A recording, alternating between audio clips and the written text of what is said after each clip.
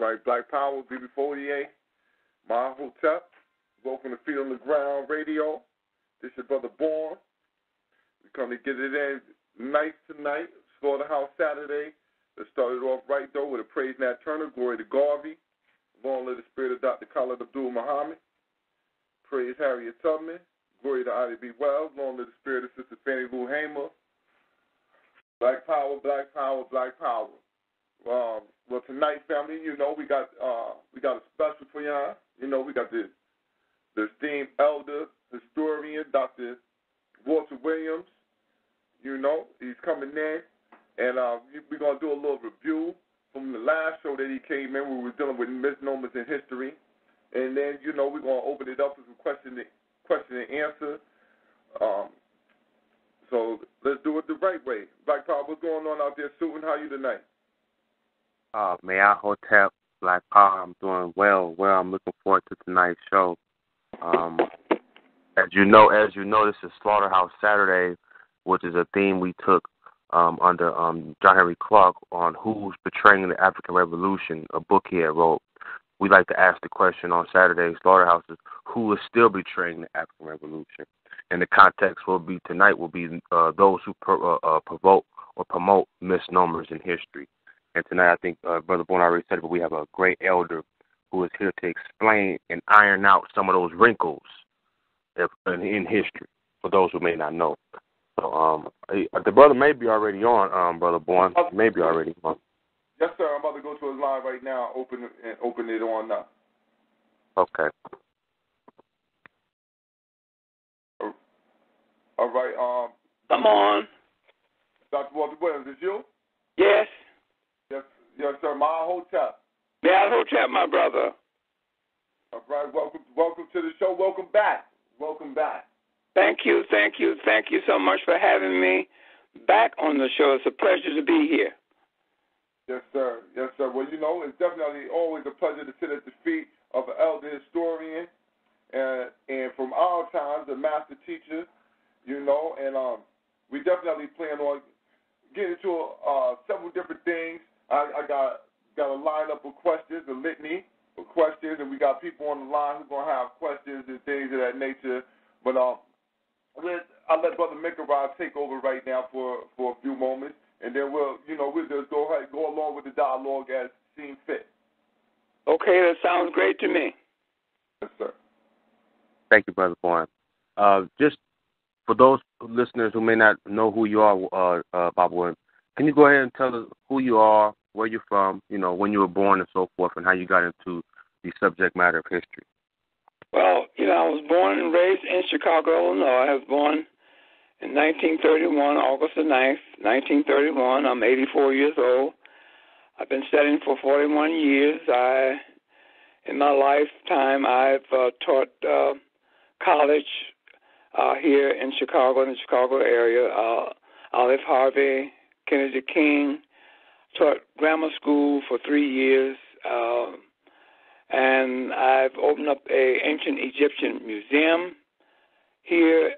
That the doors opened March 11, 1990. It stayed open for 11 years, and I had an institute there as well as the museum. At the institute, we taught classes there on all three major Western religions, Christianity, Islam, and Judaism. And I've written 2 books, The Historical Origin of Christianity and The Historical Origin of Islam. The thesis of the historical origin of Christianity is saying that there's never been a man that ever walked the earth in human form of any race, creed, or color by the name of Jesus Christ never existed. And that book has been out for 23 years. It's selling all over America, in the UK, in the Caribbean, and all English-speaking countries throughout the world. The Historical Origin of Islam, the thesis of that book is saying that there's never been a man that ever walked the earth in human form of any race, creed, or color by the name of Prophet Muhammad of Islamic tradition never existed. And that book has been out for 13 years and is selling in the same location as the Christianity book. So I do a lot of talk radio shows around the country because I'm in demand by different radio show hosts such as you guys here tonight. and I appreciate you all for having me on tonight. And that's just about a short overview of me, Walter Williams. Thank you, sir. Thank you, sir. It may sound redundant. My questions may sound redundant because we talk frequently, but for the listening audience, I want to ask these questions. Can you tell us what is history, Bob Williams? Well, history consists of 5 things, or 5 ingredients, as I call it: time, people, places, events, and literature. The literature is needed to write the time of the historical event, the people who participated or made that event, and the event itself. And the literature is used to write and keep that time, so in future generations coming before us, that they will know what happened in the year 2016, et cetera, et cetera, et cetera, et cetera. So that is the base foundation of history, knowing the time, people, places, events, and having literature to record those time, people, places, and events. So that is, in essence, the foundation of the rudiments of history. Thank you.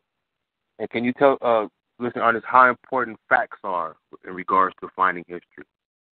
Well, facts are very, very important because, as I stated in my books, facts are stronger than argument, more profound than reasoning, more dependable than opinions, silences dispute, supersedes predictions, and facts always end the argument unless you're talking to an individual who does not want to know the facts. Now, what's in control out here today is the European has control of the school system, okay? And so you got to be very careful in reading what the Europeans have put out, because there's a lot of tricks that they use to put things out, and for the purpose used by Western academia to put things out. One of the main things that you really have to understand, us Africans in the African community, is to understand that they have taught us away, us Africans, away from who our ancestors are, okay? Because they don't have a beginning known history of themselves, the Europeans I'm talking about. One has to realize that Europeans in Europe and throughout Europe has only had literacy in Europe for 619 years, with this year 2016. 619 years, that's it. So therefore, they are Johnny-come-laters on the scene of world history. And their history started when Alexander the Greek came into Egypt to meet our ancestors. Now, our ancestors, the ancient Egyptians, had a first beginning history and the oldest beginning history known to mankind. And we're talking about a date of 10,000 BC, okay? And they are the ones that brought literacy to the whole entire world, because they were the only literate people walking this planet we call Earth during the time of antiquity. Antiquity means ancient times. So therefore, by them creating the world's first alphabet, that is what made them literate. You see, literacy you cannot have, no one can have, unless you know your ABCs. That knowledge of knowing your ABCs makes you literate, because you are able to use that alphabet to learn how to read, write, and spell. So that makes you a literate person. So you really have to understand who the European, who he is, and who we are, and our ancestors are as a people. I didn't say were, but are. We have to get back to our ancient Egyptian ancestors and unify around ancient Egypt and our ancestors, the ancient Egyptians, because they created everything that is throughout the world by all races of people, you see. And in the movie Selma, if you individual saw that movie Selma, there was a scene in there where Amelia Boynton Robinson, who was played by an actress, and an actress who was playing Coretta Scott King, they were walking down the street, and the actress that was playing Amelia Boynton Robinson told the actress that was playing Coretta Scott King that we come from a great people, a people who brought civilization to the world. Now, we have to really understand that our ancestors, the ancient Egyptians, are the only people on planet Earth that brought civilization to this world, or this planet that we call Earth, okay, and to all of the people living within the planet that we call Earth. So therefore, our greatness is lying in the continent of Africa unclaimed at this very moment that I'm talking to you, because the descendants are not claiming that. See, the descendants has been confused out here because of the school system that has taught us through the years of our time on earth has misled us away on purpose, away from ancient Egypt. They don't want you to be there. Because if you go to ancient Egypt and claim our ancestors as being the ancient Egyptians who brought civilization to this world, that means that white supremacy can no longer be practiced by the Europeans against us. Can't do that because we know who we are. They can't match. No race of people on earth can match what our ancestors has presented and produced and has given to the world of humanity. Can't do that.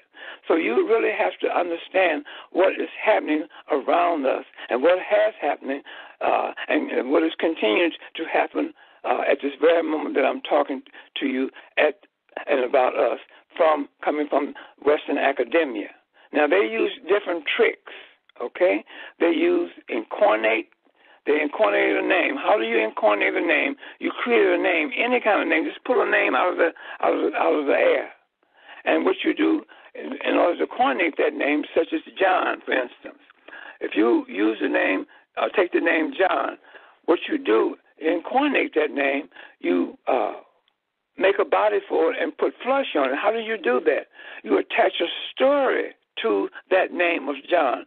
John never existed as a human being, okay? But now, once you attach a narrative story to John, and you put it out there in the school system, or you put it in the Bible, where the Bible is a book that one has to believe in, or you mix it in with religion. Religion, all religions are man-made.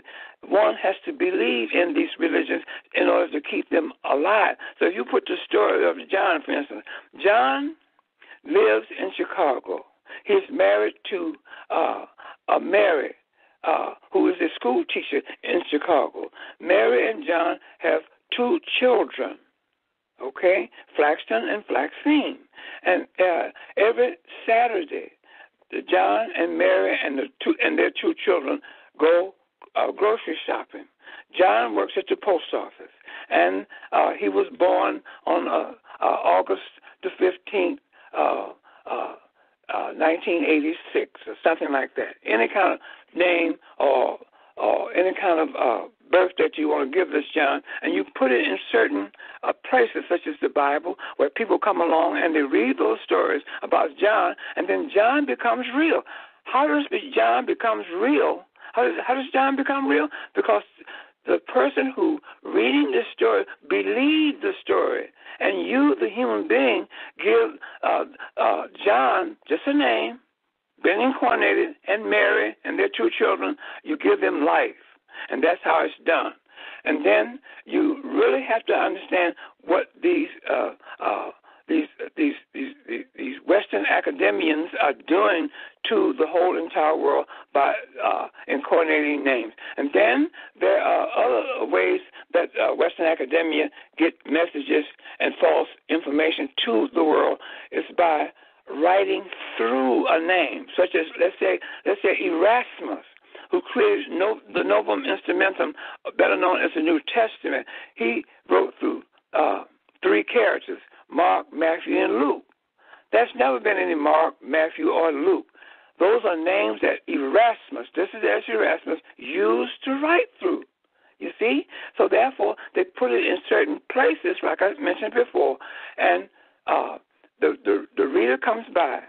He's been trained to believe in these stories. He's been trained in the school system to believe in these stories. He's been trained in the religious institution to believe in these stories. So when he comes by and he sees it in the Bible and he reads the story and he believes it, and once he believes it, he puts life to the story.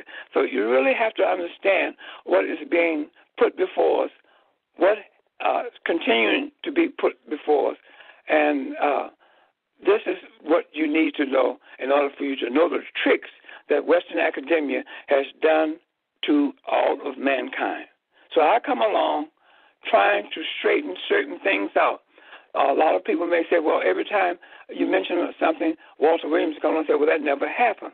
Well, I'm saying that for a reason, you see? So that's what I have to say to that, Brother Mankara. Thank you. And speaking of the tricks that they play, and you right on time with my next question, what are some of the tricks one would have to look for regarding some of the mythology that surrounds the history of Alexander the Greek?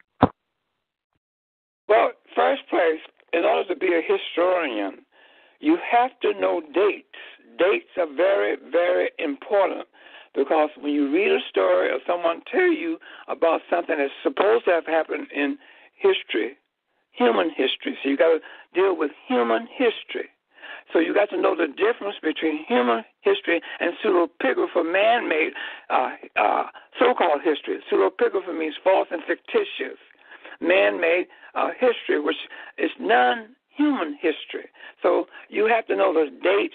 So I always ask, when a person brings me any kind of information, I want to know what date are you talking about that is connected to the story or the question that you're asking me, so I know how to assess whether that's valid by way of human history or it's non-valid by way of pseudepigrapha, non-human history. You see? So you have to know and dates. Dates are very, very important. Then you can distinguish what is being put before you. You can distinguish what you're reading, whether it's true or false or not. Okay. I want you to give me an example with the ancient Sparta. Who? The Spartans. What year? This is they say that the Spartans fought with the Persians. No, and they set this up. Right. I want you to use, show the people how you can, by having dates. They're trying to push Alexander's history pre-323 or 332 entry into Egypt. Well, you have to understand what Western academia has done by way of creating what is known today as the chronology of ancient Egypt. In my book that my wife and I are producing, there's a chapter in there, chapter 2, where I have a warning to all African scholars, teachers, intellectuals, and students. Do not use the chronology of ancient Egypt as is written today. First dynasty, second dynasty, so forth and so on. Why? Because the ancient Egyptians, our ancestors, never wrote a chronology or a history of themselves. And I've also put in the book, if you think that's not true, then you produce one. Okay? You can't produce one. So, in the chronology of ancient Egypt, produced by and created by Western academia, they have in that chronology that they created that the Persians came into Egypt in 525 BC. And then after them being in Egypt, according to the chronology now, they never was there, that Alexander came in and defeated them, and they took over from that point, you see. So I repudiate that because I know where it's coming from. So therefore, there's no Persians. The Persians is supposed to be written by one Herodotus, who has supposed to have written what is known as the Persian Wars. This is where you're getting it. Darius I, Darius II, Xerxes, and Queen Esther, the Jewish queen, and so forth and so on. So all that's part of the Persian myth.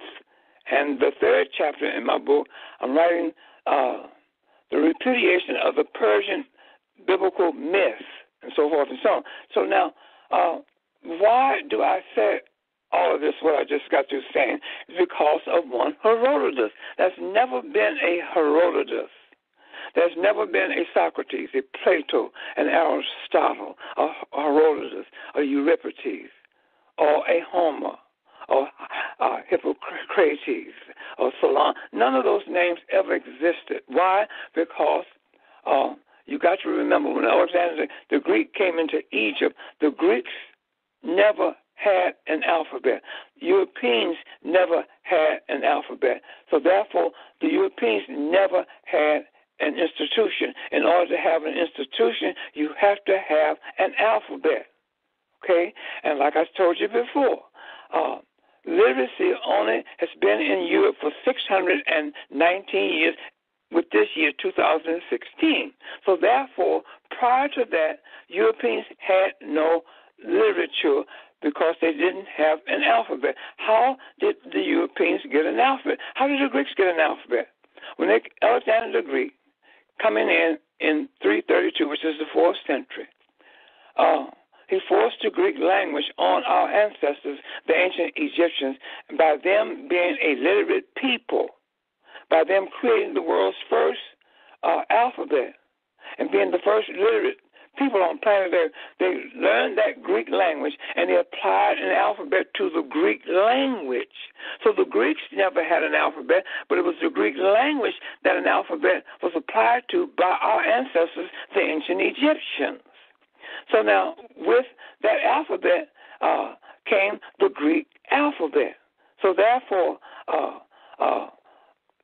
the question has to be asked, if an individual is going to insist that there was a Socrates who was supposed to have been born in the 6th century, died in the 5th century, who was supposed to have been a teacher of Plato. Plato was born in the 5th century, died in the 4th century, supposed to be the teacher of Aristotle. Aristotle was born in the 4th century and died in the 3rd century, supposed to have been a teacher of Alexander the Greek. And then there was Herodotus in the 5th century. Okay, supposed to be the father of history for the Europeans. It's supposed to have been Euripides, who wrote Greek tragedies, 5th century, a character. And then you had Homer, which was the 9th century or 800 BC character. So it's supposed to have written the Iliad and the Odyssey. And then you had Hippocrates, supposed to be the father of medicine, 5th century. So therefore, all these names I just called, supposed to have used an alphabet to write with prior to Alexander the Greek coming into Egypt. So Walter Williams asked the question, if an individual wants to insist that these names were human beings, then I asked, what alphabet did these Greek names use? Because the Greeks had no alphabet prior to Alexander coming into Egypt and forcing the Greek language on our ancestors who were a literate people. And they used and learned that Greek language, and they created an alphabet for that Greek language. So that's the reason why I'm saying what I said about the Greeks and so forth. And you can't get any no Persians and so forth and so on, because that's all created out of what is known as the chronology of ancient Egypt, created by Western academia using the Bible to do so. Brother Menkara. Thank you, Bible.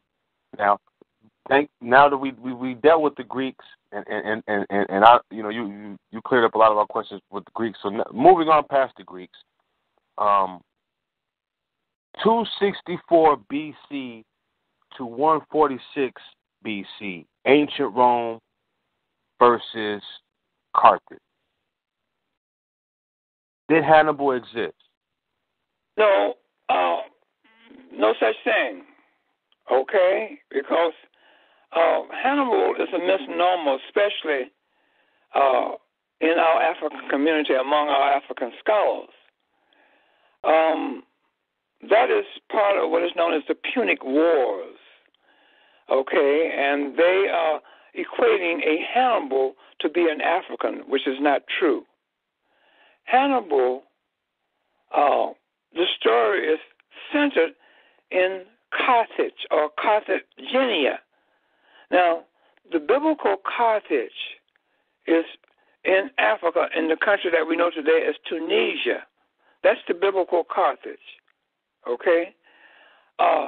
Where this Hannibal, Bakar was supposed to have come from, is Carthagenia, which is a seaport town in Spain off of the Mediterranean. Now, I'm going to tell you why that this Hannibal never existed of any race, creed, or color. I'm going to tell you why that the Punic War is a lie put out by Western academia. Now, this is the reason. In the Punic Wars, they said this Hannibal came out of Carthagenia, which again is in Spain, a seaport town in Spain off of the Mediterranean. That this Hannibal was supposed to have had 90,000 infantrymen,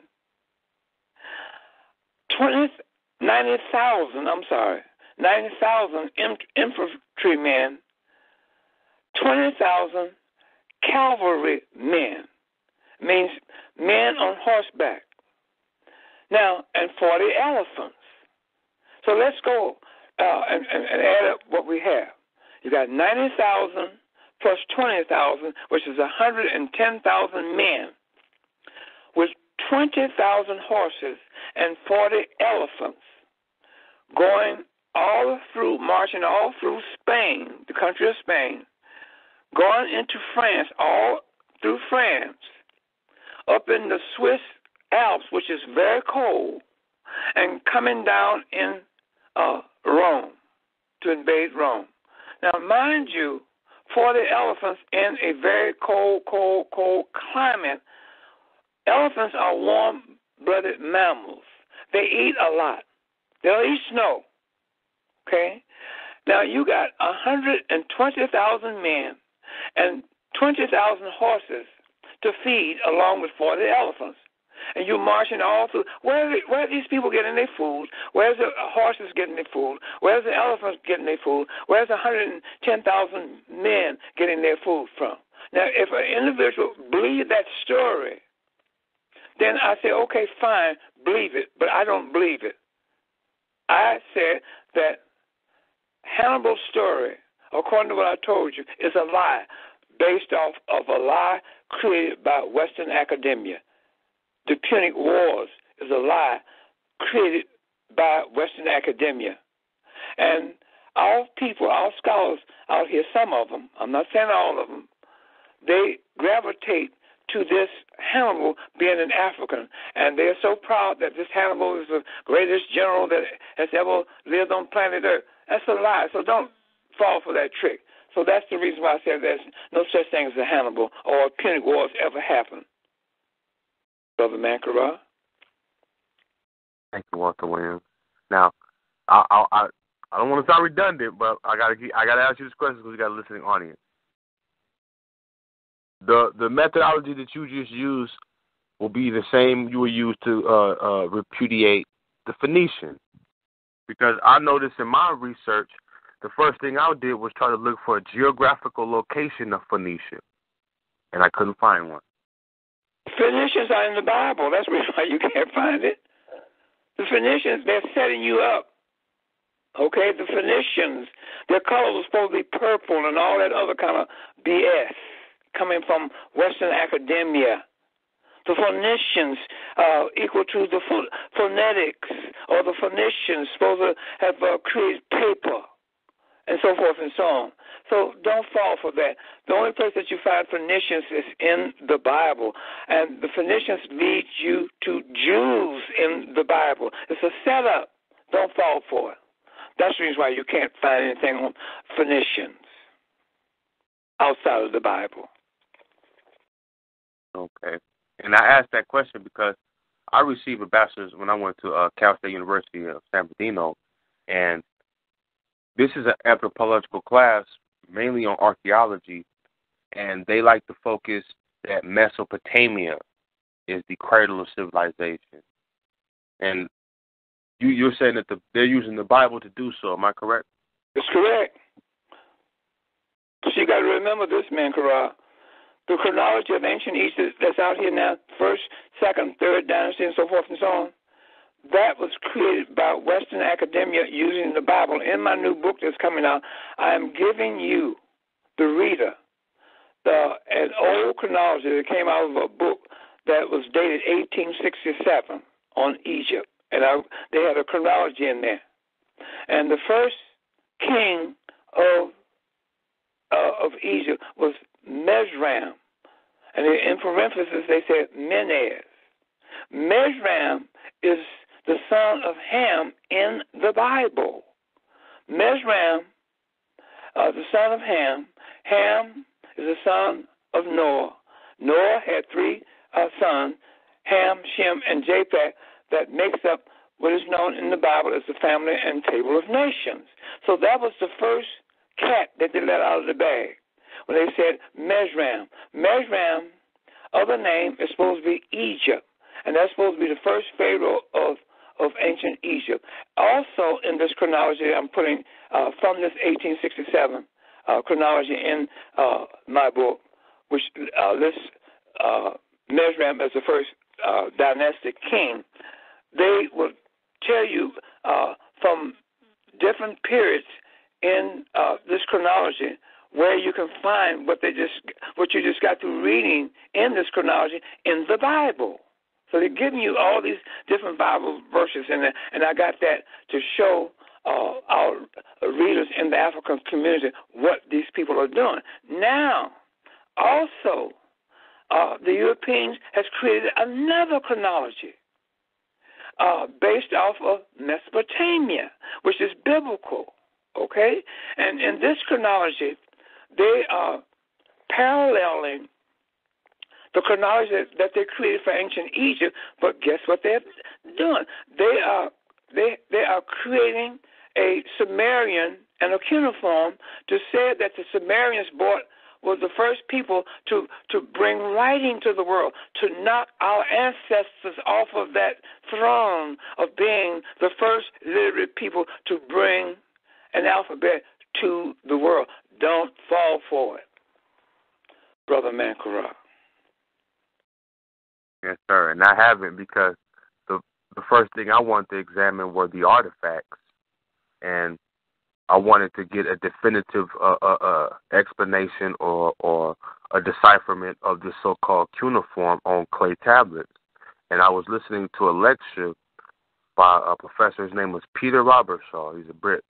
And omission he had left out. He was talking about the geographical landscape of this so-called Mesopotamia, and he omitted and said that there is no metal or there is no stone quarries, anything of that nature, that to have metal. And I look, and these people are supposed to be the architects of civilization, the creators of writing, and great agriculturalists. So when he said that, the first thing that went off my mind was, what were these people doing then? Cutting their crops with stone sickles, to some extent. So everything you said, in that regard to the Mesopotamians, I've cross-referenced, and they lack culture material. And one thing I've noticed too, and been able to prove with your information, is how they create artifacts. Could you go into that a little bit? Well, let me tell you this. Before I go into that, I want to tell you this. Mesopotamia is only in the Bible. Never existed as a place where human beings live. Mesopotamia is in Iraq, supposedly. Now, they never tell you that Iraq was a part of Arabia. They never mention that. and Iraq became Iraq in 1920 when the League of Nations gave a mandate after World War I was won by the British government to the British for that area that is Northeast Africa, misnomer today and called the Middle East. So what the British did, they also made that area the land of the Bible. See, and they went into Arabia in 1920 and boarded Arabia off and made the country called Iraq, and boarded off Iraq and made the country called Kuwait, in order to break up all that oil reserve that was lying in Arabia. They didn't want it under one rulership.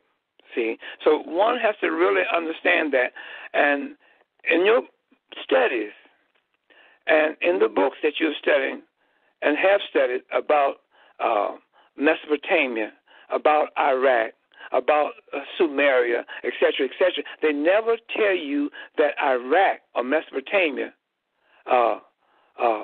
they tell you that it was part of Iraq, but they never tell you Iraq was part of Arabia. They never tell you that, okay? So that is one thing I want to bring to your attention. Now, the other question you asked me, what was that, Ninkara? Created artifacts, because you went into my next question as well, which was Jules Oppert, or Oppert, and Europeans creating artifacts or putting definition on artifacts, because I had the privilege of doing some archaeological work last summer for the first time after I graduated, and the main thing they focused when they taught us was our job is to just find the artifacts, catalog them, describe them, and that's it. And later on, someone else will come and do the interpretation of whatever we found. So could you go into that, how they create artifacts or how they redefine artifacts in a biblical context? Okay. Now, here's what one has to understand about archaeologists. Okay? Now, they had a program on 60 Minutes 2-3 years ago concerning archaeologists. And long story short, there was a antiques dealer in New York City, and the narrator in 60 Minutes went to him, and this is what he said about archaeologists. He said, archaeologists are the biggest liars in the world. This is what he said. Okay? Now, let me go back a little further. I get a publication, which is a bi-monthly publication called Biblical Archaeology Review. And that magazine that I get bi-monthly gives me the information that I need to use against Western academia. Now, in one of the questions and answers to the editor, that's a section, questions and answers to the editor in this particular publication, there was an archaeologist group criticizing another group of archaeologists. They said that archaeologists at a dig in the middle of the night go out and plant artifacts to be dug up the next day and to be discovered by the diggers or the students who are digging over there or the people who's digging over there. So they plant these artifacts, okay? And that's one way of doing it. The other way of doing it is that they create artifacts in the basements of these various Western academian colleges and universities. They create artifacts that they want to present to the world as being authentic artifacts. And they got you take like there was an archaeologist the father of archaeologists, William Foxwell Albright, who sat at Johns Hopkins University in Maryland. He sat in the seat there. He held down the seat of archaeology there at Johns Hopkins University, and he was the one that Jews would go to and to date things. He was supposed to have been the one who dated the Shalom inscription, which is a fake.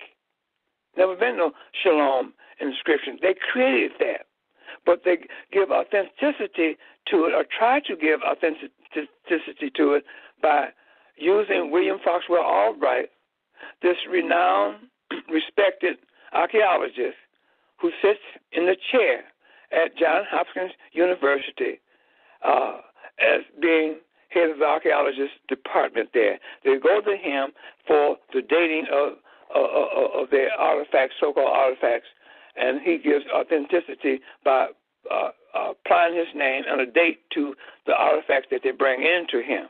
He is the one that was also used to create the dating of the Dead Sea Scrolls, to give the Dead Sea Scrolls some type of authenticity. William Foxwell Albright. So archaeologists cannot be trusted. So don't put no faith in no archaeologist or archaeology. Don't do that.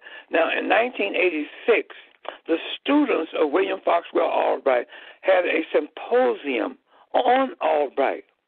And at this symposium, his students was there, and they came up with the conclusion that Albright took the Bible in one hand and a shovel in the other hand to try to dig up in the earth something that will justify the stories in the Bible to be true, to make it the Bible literal. So therefore, they said that he floundered, that he failed. He did not do that. He could not do that because you cannot take and dig in the earth, no place on earth, and try to dig up anything that proves the Bible to be literate or to be literal. You can't do that because the Bible is based off of a book that one has to believe in.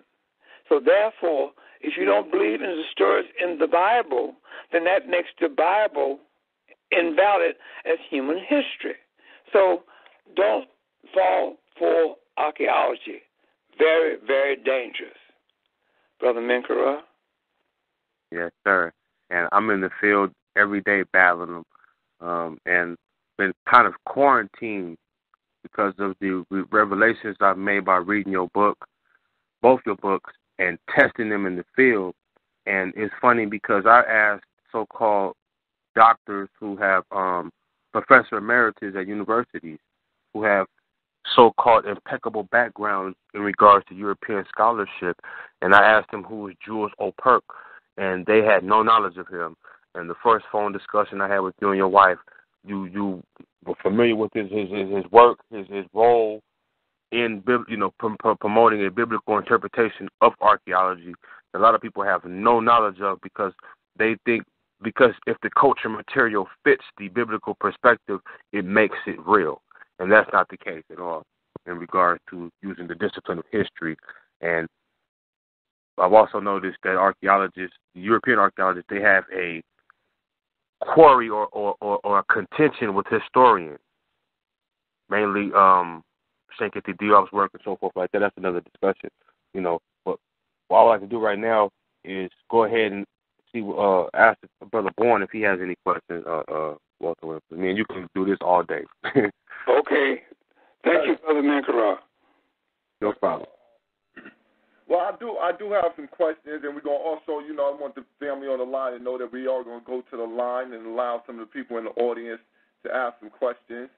The first question that I wanted to ask, though, is what dynasty, if you would look back at the dynasties that you have studied in Egypt, which one would you say would be your favorite dynasty, or that stands out the most to you? Well, here, Brother Bourne, is this.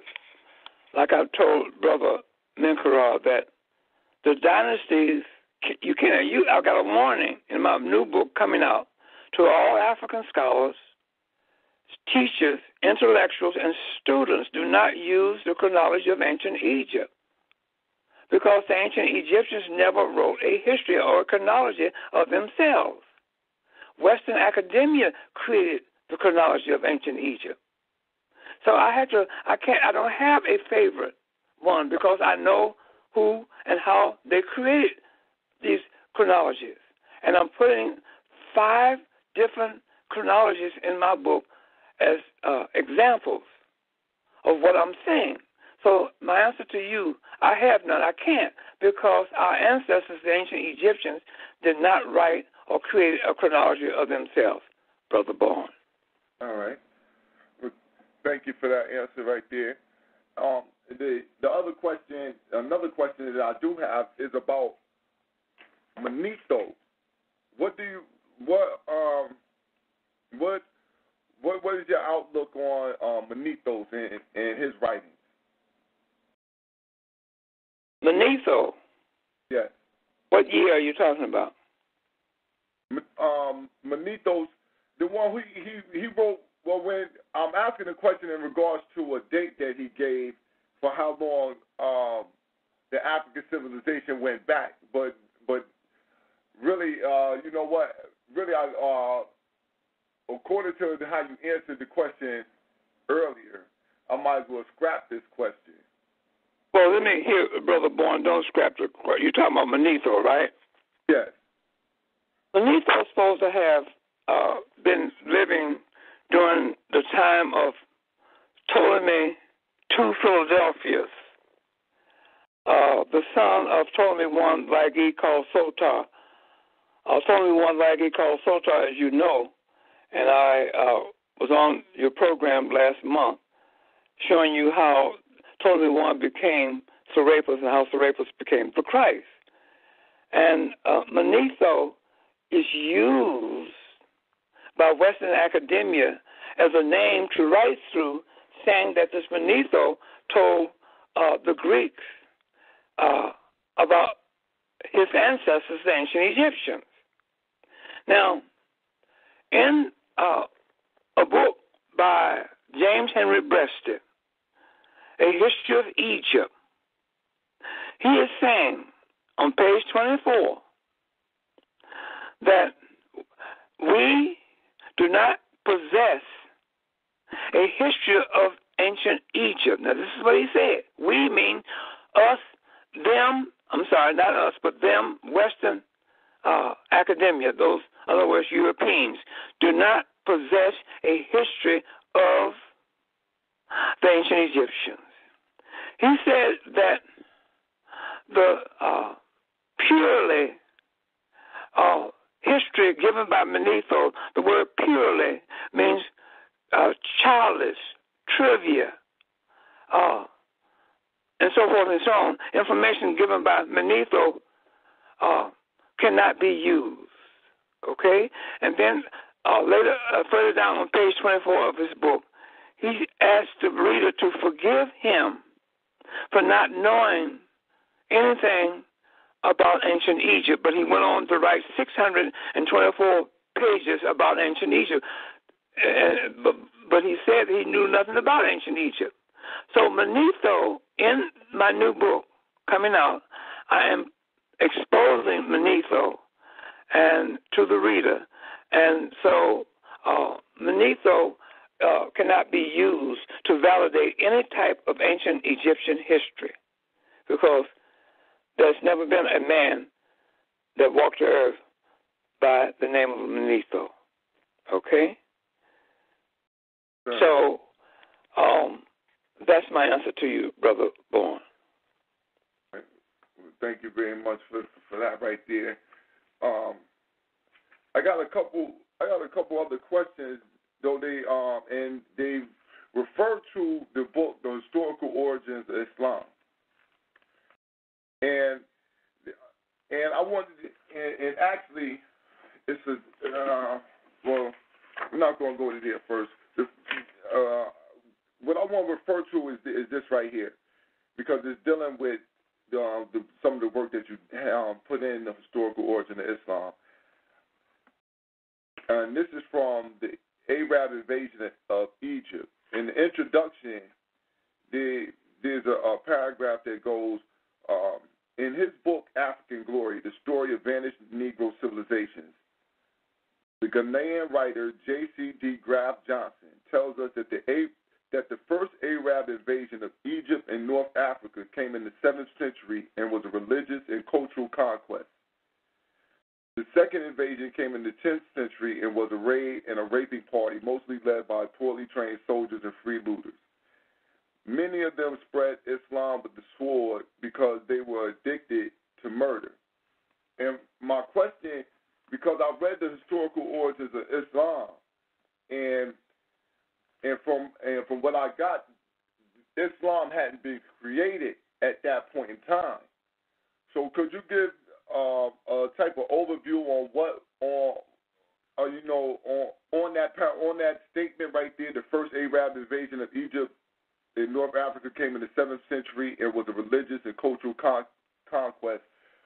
When they say religious right there, what would you say would be your understanding of what they mean by religious, or what religion were they practicing?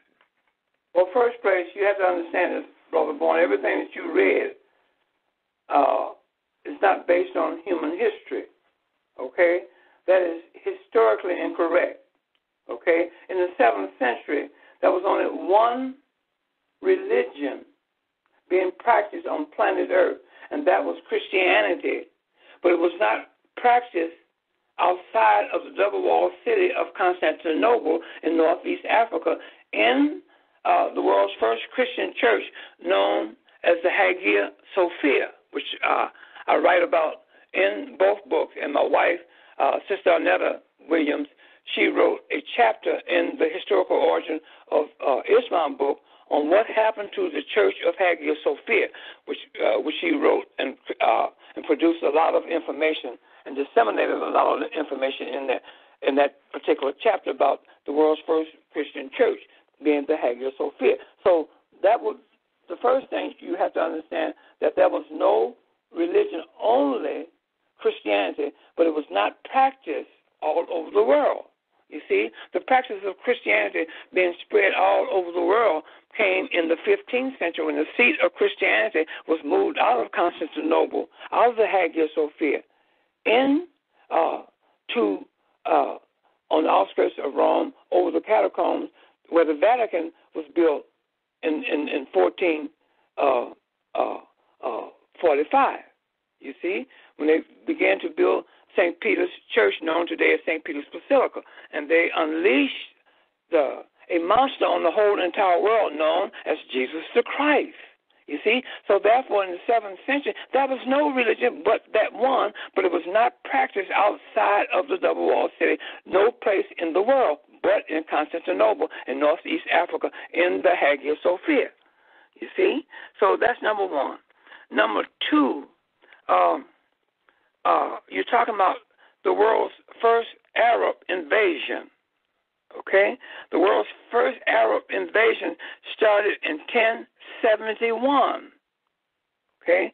All these things, they're trying to set you up and the world up for something, okay? They're trying to set you up for different religions on earth. If you don't know the difference, because people are asleep by the knowledge that is being put out here by these religions, because the people, they're counting on people not knowing human history. You see, they're counting on people to believe in these various religions, and also they're counting on the people, the masses of people throughout the world. They're training in the school system. You see, the school system teaches you what they want you to know and how to think, and train your thinking towards this lie. You see? So now let's get back to where the Arabs come from that we know today. For the very first time, okay, you had an eruption of Arabs in 1071, okay? 20 years after the Moors went into Spain. The Moors went into Spain in 1051. 20 years later, here come an eruption of Arabs. Where did they come from? They came out of Tora Bora, of the mountains of Afghanistan. They came from the Caspian Sea area of Afghanistan. They came out of the Caucasus Mountains. That area of the Caucasus Mountains coming out of Russia extends into Afghanistan. Okay, they came out of Pakistan. Now, Afghanistan borders Iran. So they came through Iran. See, Iran is in northeast Africa, you see, which is called the Middle East today. So they came through that area of the world. And they also came from Azerbaijan and Armenia, which is part of the annexed countries to Russia. Okay? So now here you have this influx of what we know today as the Arabs invading into the Byzantine Empire's territory. Okay? And they're bringing different dialects that we know today as Arabic. See, there's no such one language or dialect that can be identified as Arabic. You can't do that. You have all these different mixtures of languages coming from these Arabs who live in certain areas of the world, and by them living in certain areas of the world, they coming from their culture of the areas where they live, they created different dialects and languages. So they brought that and those dialects into Northeast Africa, and that's by them coming in to Northeast Africa. They're known in history as the Seljuks, or the Seljukian Turks, you see. And they came in and began to usurp land areas from the Byzantine Empire or the Byzantine emperors.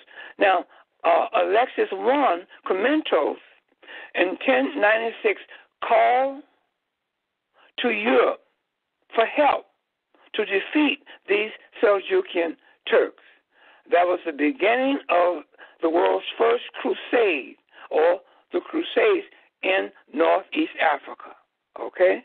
So therefore, in 1096, Alexis Komnenos called for the European barons who had their own private armies to come into Northeast Africa and help defeat the Seljukian Turks and to help save Christendom and so forth and so on. So that is the beginning of the invasion of the Turks or the Arabs into the areas that I just mentioned in Northeast Africa. They came into and settled into Syria, Turkey, Palestine, Jordan, but Jordan wasn't created then. Jordan is a country that was created by the British after World War I in 1929. Okay, very modern country. And then they also settled in Arabia. Okay, and Arabia, like I mentioned before, was the mandate given to the British government after they defeated the Ottoman and toppled the Ottoman Empire during World War I. World War I consisted of 1914 to 1918. They was given a mandate by the League of Nations, and with that mandate, the British went into Arabia, and they boarded off Arabia in 1920 and created the country that we know today as Iraq. They also boarded off Iraq and created Kuwait. And all these countries, Kuwait is next to Iran, and so forth and so on. See, so they came in, these Arabs came in that area, including Iran. They came through Iran to get into the area, and they settled in these land areas that I just mentioned to you. Plus, they went further, they went into Egypt. And then they began to go west of Egypt in those countries that's bordering, in North Africa that's bordering the Mediterranean, such as Libya is next to Egypt, Tunisia is next to Egypt and Libya, and then you got Algeria, Morocco, and Mauritania. They settled all in. They're still there today. You see, so that's a little overview on the Turkish invasion into Northeast Africa and who they are and where they came from. Brother Bourne? Yes, sir. Thank you very much for that. That was in-depth overview of that right there. Thank you very much, sir. That gave me a lot of different insight about this. I got a little bit of research to do. But I got one more question. I got a few more, but I'm going to ask one more question. Then we're going to go to the lines. There's some of the family asked some questions, and I know Minka Ra got some more questions also, and we'll just keep this thing going. Okay. But my question was on Meroe. Who? Meroe. In the 2nd century BC, Meroe, and it's on the Meroitic script that they developed. And they what kind of script? I'm sorry. What kind of script? Meroitic, MEROITIC. And where can you find it today? Well, you can't find it today. That's your answer. I'm getting a feed from your phone. All right. Excuse me. All right. Well, thank you very much for that. That cleared that up very quickly. Right. If you can't find it today, then it's just a story.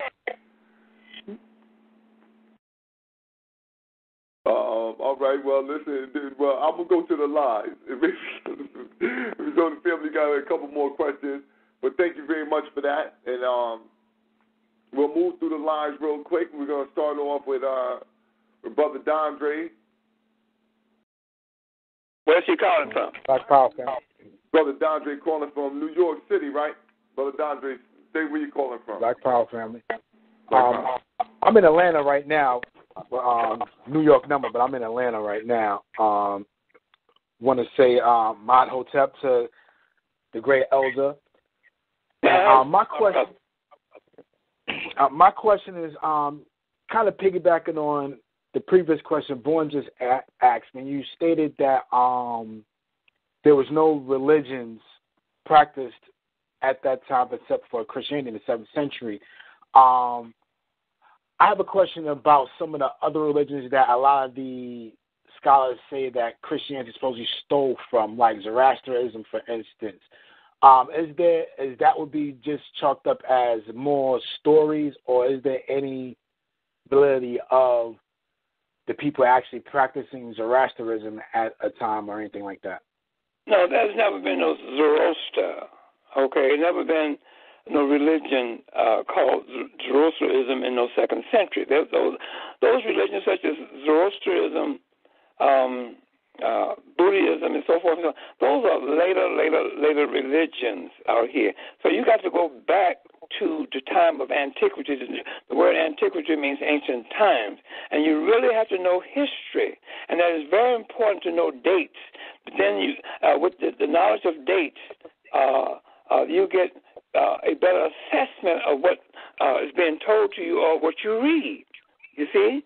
Now, you got to understand that the world's first man-made religion is Christianity. Also, you got to understand that no human on earth of any race, creed, or cause was born with a religion. Where did religion come from? It's created by man to control man. Okay? So that's what you really have to understand. No. So I'm still getting the feedback. But anyway, you have to understand that Christianity was the world's first man-made religion. Mohammedanism is your world's second man-made religion. Oh, Dr. Walter Williams, 1 second. Brother Dondre, I don't know what it is, but I think something's going on with your line, and it's giving like an echo. Are we getting? I'll mute it out. No problem. I'll mute it out. So go ahead, brother. Dr. Walter Williams, and then he'll just come back in. once you finish answering the question, so we won't keep getting the echo. Okay, well, so the world's first religion, like I mentioned, is Christianity. It's the world's first man-made religion. Second man-made religion is Mohammedanism. Okay? Then from Mohammedanism, the Jews out of the AIU, Alliance Israelite Universal of Paris, France, which created what is known as the Quran, today's Quran. They took Mohammedanism that was being practiced under the sword that the Ottoman Turks used to enforce Mohammedanism in 1300 of the 14th century. Okay? And the Jews from France, AIU, Alliance Israelite Universal of Paris, France, which is an organization that was created in 1860. 10 years later, they found themselves over in Syria to create literature for the Arab world. Okay? And what they did, they used Mohammedanism as a religion, and they remodeled it to create Quranic Islam that is out here today. Okay? So when people ask me, say, well, I want to debate you on Islam, I say, which Islam do you want to debate on? One or two? And they're puzzled. You see? So now, the AIU, using Mohammedanism, they remodeled that and created a Quranic Islam that is being used today. Now, to really understand that, today, as I speak, the three major Western religions, Christianity, Islam, and Judaism, is kept together by one biblical character, and that biblical character is Abraham. No other group have the vested interest to create a religious literature, because they were the only one that was going to create this religious literature for the Arab world, because they wanted to inject Abraham in there, and the story of Abraham and Hagar and Ishmael and all that kind of stuff. So that's there's the reason why they put that in there. And the third religion is the religion called Judaism. Well, then you had other religions coming way before Judaism, because Judaism is a Johnny-come-later religion, okay? And that is another discussion to be discussed. But anyway, that gives you a reason why I'm saying about and what I'm saying about these various religions, my brother. Brother Bourne? I got one last question. And it's pretty much pertaining to writing. I know that our ancestors invented writing and we proliferated across the planet. The timetable that they give for these various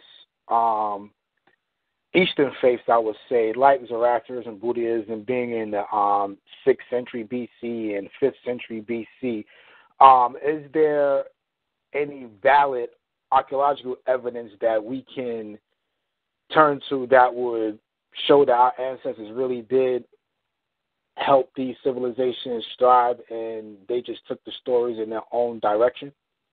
Well, see, here's what you have to understand, brothers, this. In the 6th and 7th century BC, no religions on planet Earth, not even Christianity. So, wipe that out. Okay? You got to understand this. This is another thing that you really have to understand.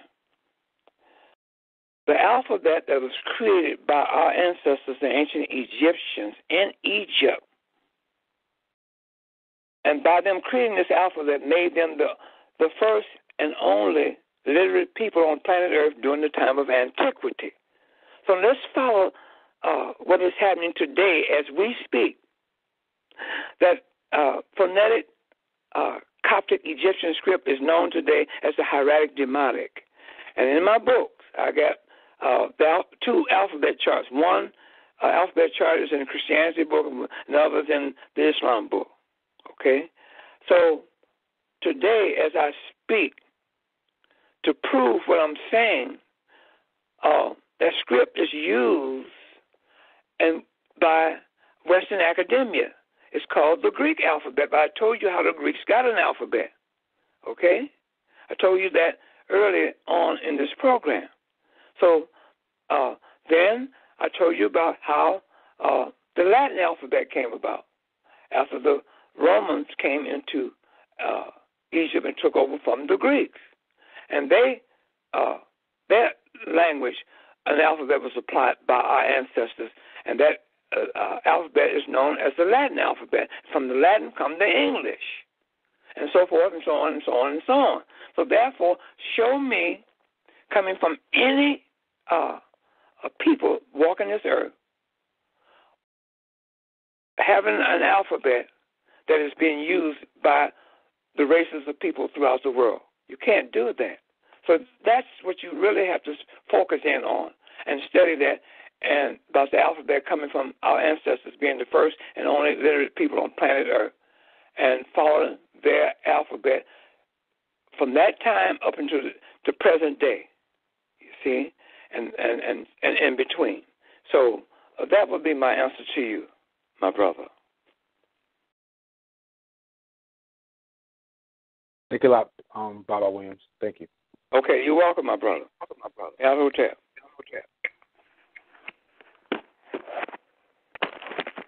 All right. Hopefully the brother all right his line don't win all this. Brother Bourne, can I ask a quick question right quick, brother? Mr. Brother Maxwell. I just want the elders, his opinion on his information. 1475, the Gutenberg Press. 1491, the Spanish Inquisition. Stop. Wrong dates. 1431, the Gutenberg printing press was created by Johannes Gutenberg in 1437 with movable print. And then what did you say about 1491? 1475. What was happening in 1475? That's when they're attributing a date as well to the Gutenberg print in regards to it being formalized. But 1491, the Spanish. These dates I'm putting together for a context. That's what I was putting together. Okay, go ahead. 1491. What now? Okay, going off the dates you just gave, you corrected me. I'm going to 1431, the Gutenberg Press. Am I right? No, 37. Mancora, write things down. 1437. 1437. Then after that, 1491. My context is setting up for the scientific revolution.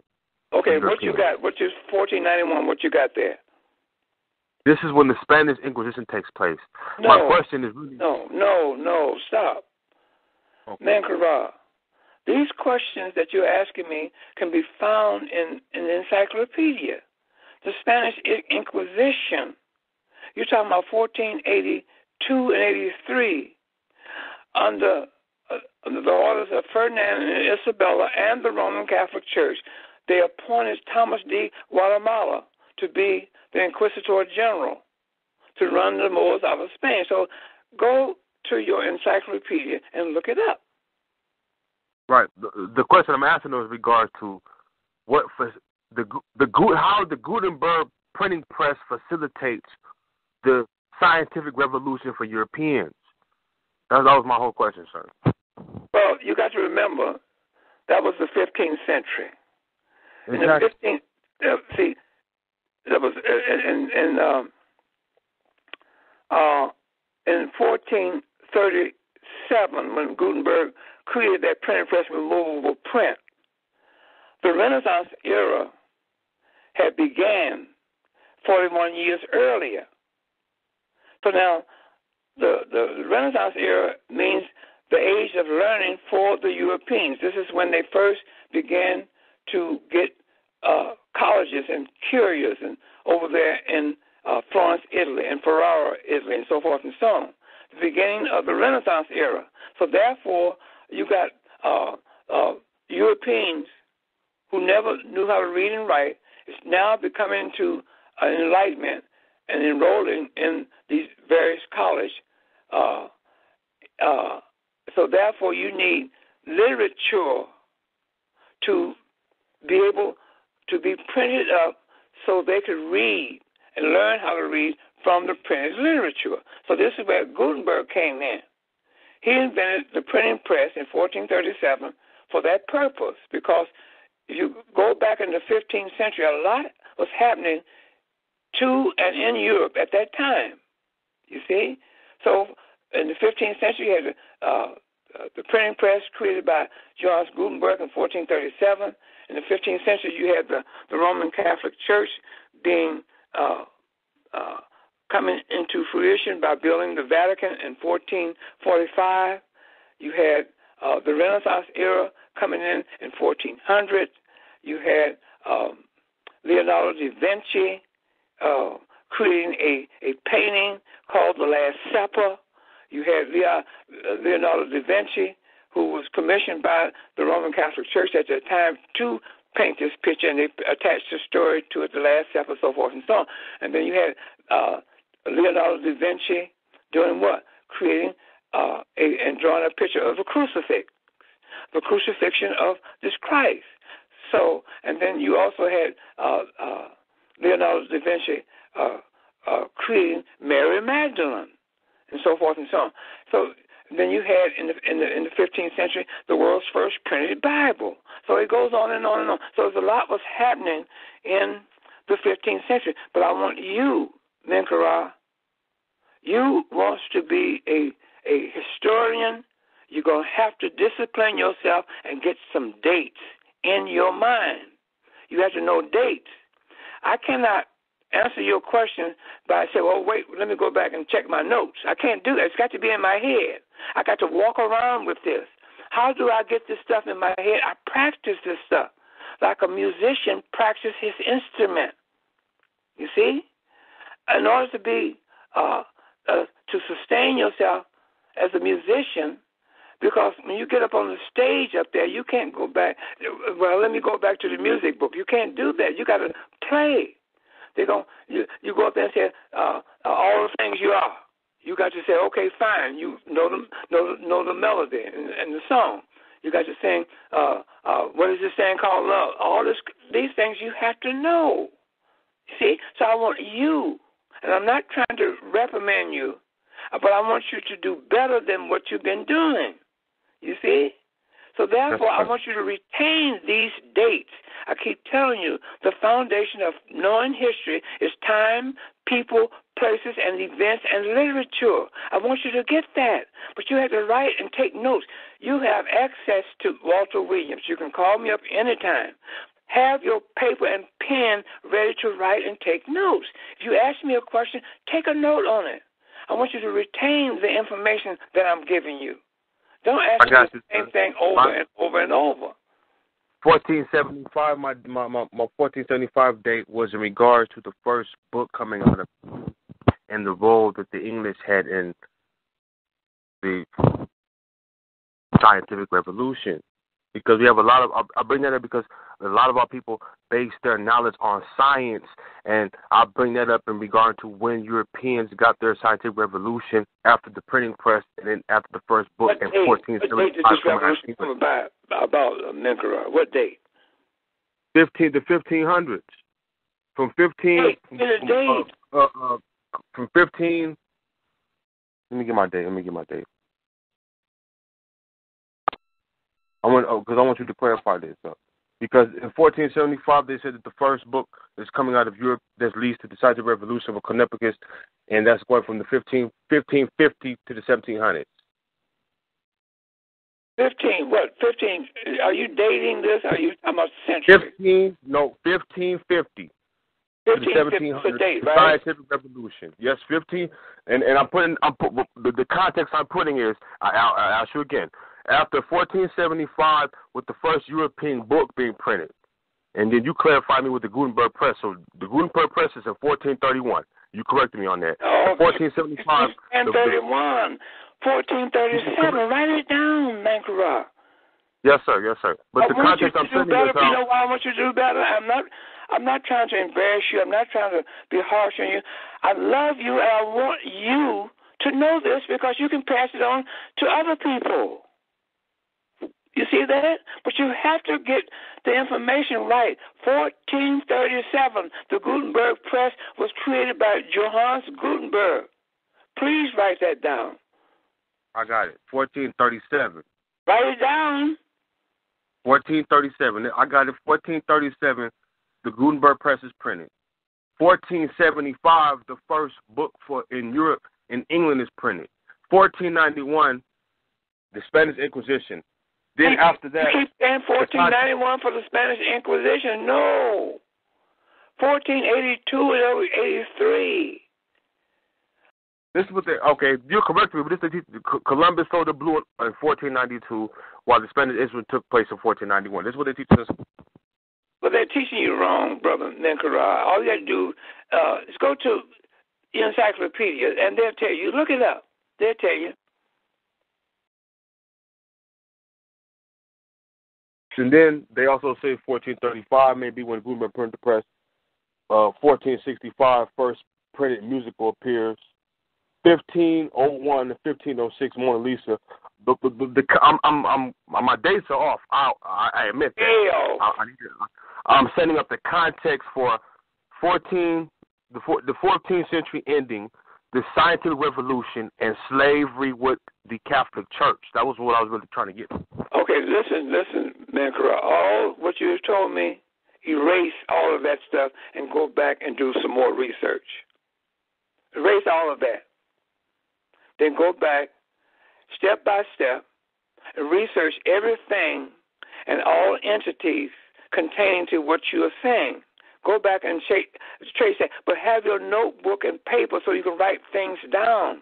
And then once you write these things down, they will enter your psyche. And then once they enter your psyche, you can practice those things and put them in your subconscious mind. And you can recall these things from your subconscious mind when it's needed. But you have to be correct with dates. Erase all of that. My dates may be off. My dates may be off, sir. But the question I'm asking is, at the same time that the Pope endorsed slavery, the scientific revolution for Europeans started. Am I wrong when I say that? I'll tell you. Look, listen. I don't want a conversation on this anymore. I want you to go and do all this over again. Okay? Then you can come back, and then we can discuss it. I can't discuss with you on things with wrong dates and wrong information attached to those dates. I can't do that because I won't be helping you, nor will I be helping the listening audience. So let's end our conversation about this area of questioning, okay, until you go back, put down on paper, and find information to the things that you're asking me and come back with different dates and a different time and different events. So that's what I have to say to you, my brother Mankara. And I love you, so don't think that I'm being harsh or trying to front you off. No. No, never that, sir. Never that, sir. That's the whole point, because I'm asking for context. But thank you, sir. Okay. Brother Bourne? Yes, sir. Yes, sir. Well, we're gonna go to the line. We're gonna go to the line. We got Brother Little. Hold on. We got Brother Little out here, and we got our sister Camille. We want to make sure that our sister get in because we want to keep that balance. We're on Brother Little. Black Power. No, Black Power family. Mod Hotep. Yeah, Hotep, my brother. I was just interested if I could get a quick highlight breakdown of the all the invaders of the Mama Land. Of the who? All the invaders that came into Africa to ancient Egypt? Or like, how did we really get here till today? I was trying to break down to my little cousin, and I couldn't really put it into perspective for him properly. Well, see, there was only one invasion in ancient Egypt. That was during the time of Alexander the Greek coming into Egypt in 332 BCE. Now, you get other invasions coming into Egypt, but that never happened in human form. You get those invasions coming out of the chronology of ancient Egypt. And like I mentioned before, in my book that's coming out, I have a warning in that book because I'm presenting 5 different chronologies of ancient Egypt. Warning to all African scholars, teachers, intellectuals, and students, do not use the chronology of ancient Egypt because ancient Egyptians never wrote a chronology or a history of themselves. The chronology that is written today and used today was written and created by Western academia using the Bible. So that's no invasion of ancient Egypt, only one, Alexander the Greek, 332. That's it. I say. All right, Black Power. Well, we're gonna go down the line. Let's see here. Black Power, Sister Camille, that's you?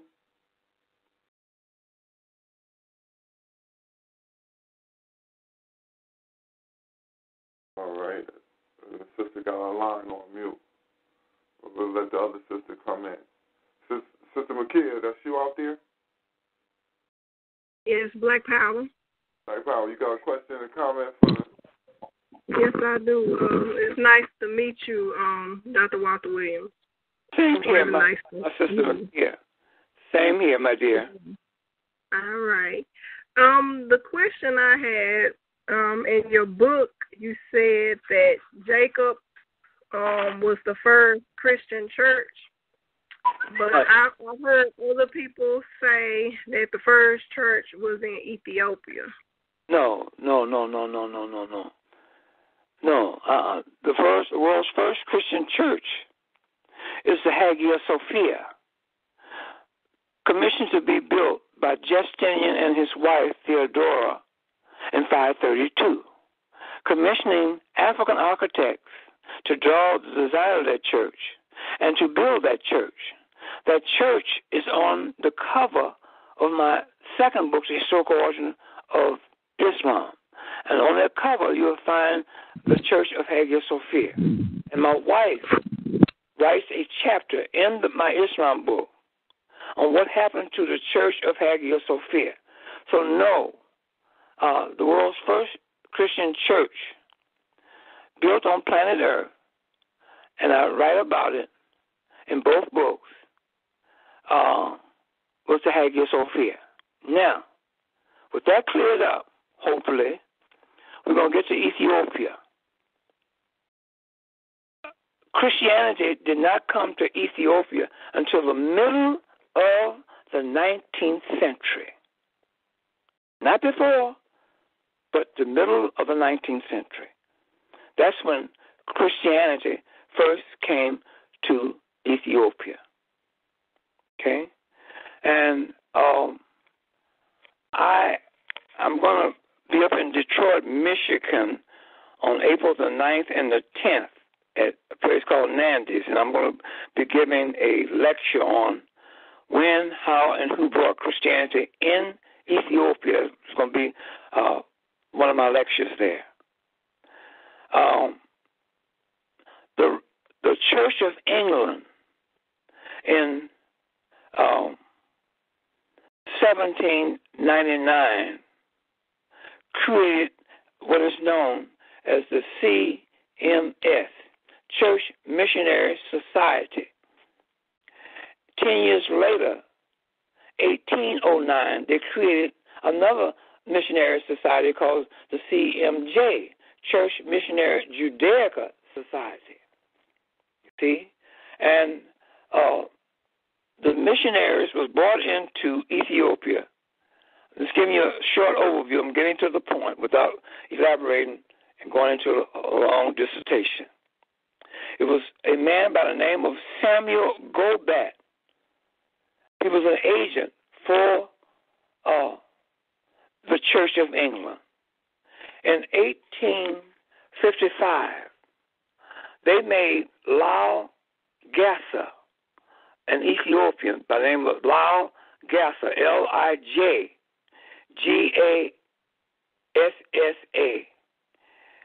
They changed his name to Theodore II and made him the first emperor of Ethiopia.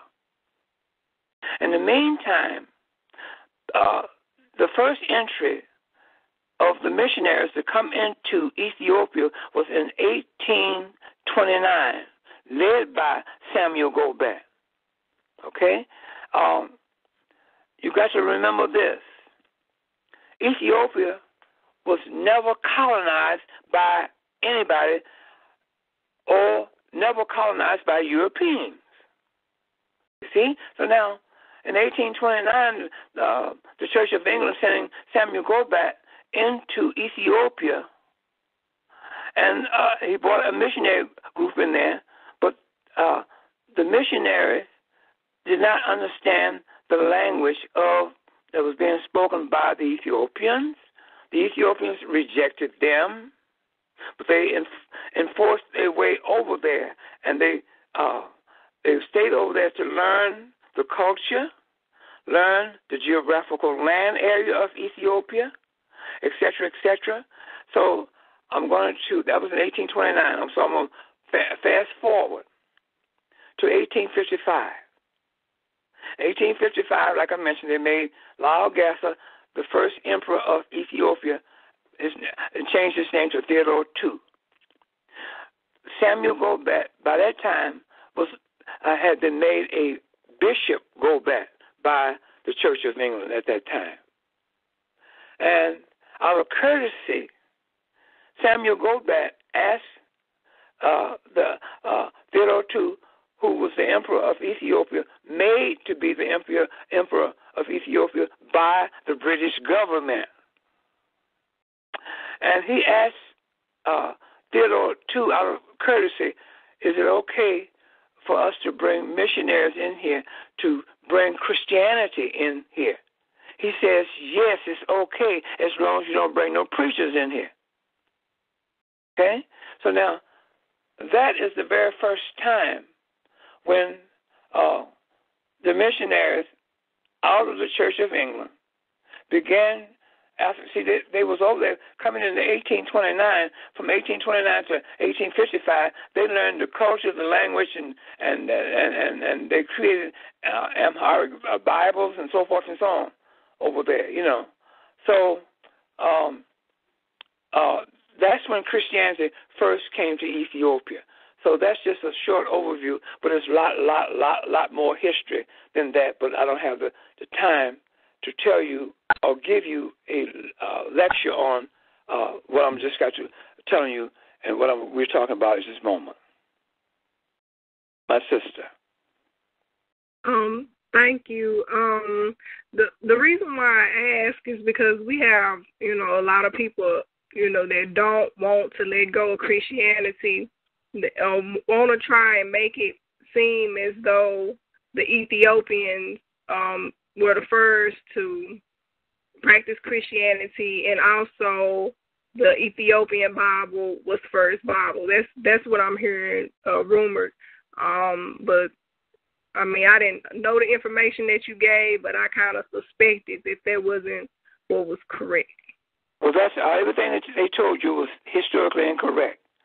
The world's first Christians on planet Earth was our ancestors, the Melkite Coptic Egyptians, who took the image of Ptolemy I and gave that image, Ptolemy I, a name after making a composite of two of our ancient Egyptian gods, Osiris and Apis, and coming out with the name Osirapis, and giving that name to the Ptolemy one, like he called Sotai.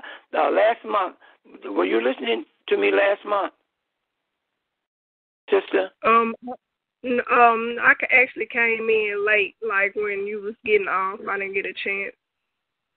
Okay, you should have the brothers you have an email? Yes, I do. Have the brothers to email you that program. Okay? And you can hear me, Brother Barn. Can you do that? I can go back to the archive, sir, and I'll be able to find it. Okay, well, you download that into your computer so you can have it, so you can hear. I gave a breakdown on how the image of and the icon image of Serapis was changed to the Christ. So that'll give you a good breakdown. And the first Christians on planet Earth was our ancestors who created that image that we know today as Jesus Christ from Serapis for the Europeans. This is all done for the Europeans. And they, at the Council of Ephesus, after they created Christ, after they created the created creature called the Virgin Mary, after they amalgamated the two created creatures, Serapis and the Virgin Mary, together, the Melkite Coptic Egyptian speaking Greek said, now this is the Christos. And in English, the Christos means now this is the Christ. So they became the world's first Christians. That's who became the first Christian, not no Ethiopians. Okay? So that's what I have to say to you, my sister. Thank you so much. Okay. Brother Bourne, thank you. Brother Bourne, my king wanted to ask a question too. All right. I'll pass it on. All right. Black Power family, how y'all doing? Black Power, Dr. Walter Williams, how you doing, sir? Fine yourself. I'm okay. My hotel. You. My question was really piggybacking off of the Queen, what she had just asked, because I heard you mention that it didn't come into Ethiopia until the 19th century. So I'm just really, I'm sorry. The middle of the 19th century. I gave the date 1855 to be exact. 1855. Yes. Uh-huh. And so my whole thing was so that really kind of shits on the story of Queen Micaiah and her son Menelik, correct? I mean, this is that pretty much is untrue. That's correct. Okay. That's all I wanted to add. I just want to get clarity on that because I didn't, I wanted to make sure I was hearing that right. But I appreciate it, bro. Yeah, this is how they set the world up, especially our African community, about Christianity into Ethiopia. They give you the story about the Queen of Sheba and her son being born in Ethiopia after she went to visit Solomon, King Solomon. See? So they give you this Queen of Sheba story. But see now, you have to think now. It says Queen of Sheba. Now, who is the Queen of Sheba? Is her name Dorothy, Helen, Mary, Doris, or what? You see, if I tell you the Queen of Chicago, I got to give you a name. I got to say Helen Smith is the Queen of Chicago. I just can't say it was the Queen of Chicago. Who am I talking about? So they don't give you, they say Queen of Sheba. Okay? And then the story goes that she was very beautiful, but her feet was like, she had calves' hoofs for her feet. But she was very beautiful, and she heard about the wisdom of Solomon. And so she had a entourage laden with gifts coming from Ethiopia into Judea to meet this Solomon. And he saw her and fell in love with her, and he had to have her. So they had sex together, long story short, and she left she left Jerusalem after having intercourse with Solomon, and she came back to Ethiopia and had a baby by the name of Menelik. So this is how the story, they tie all this in, you see, but that's not true. That's not true, historically incorrect.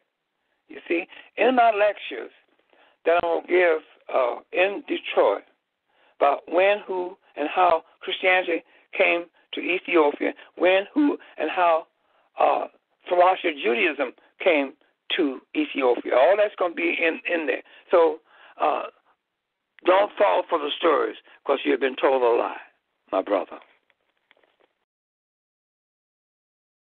I say thank you, man. Thank you. Appreciate that. Okay, thank you, my brother. May I hotep to you? Maya Hotep. All right, thank you very much.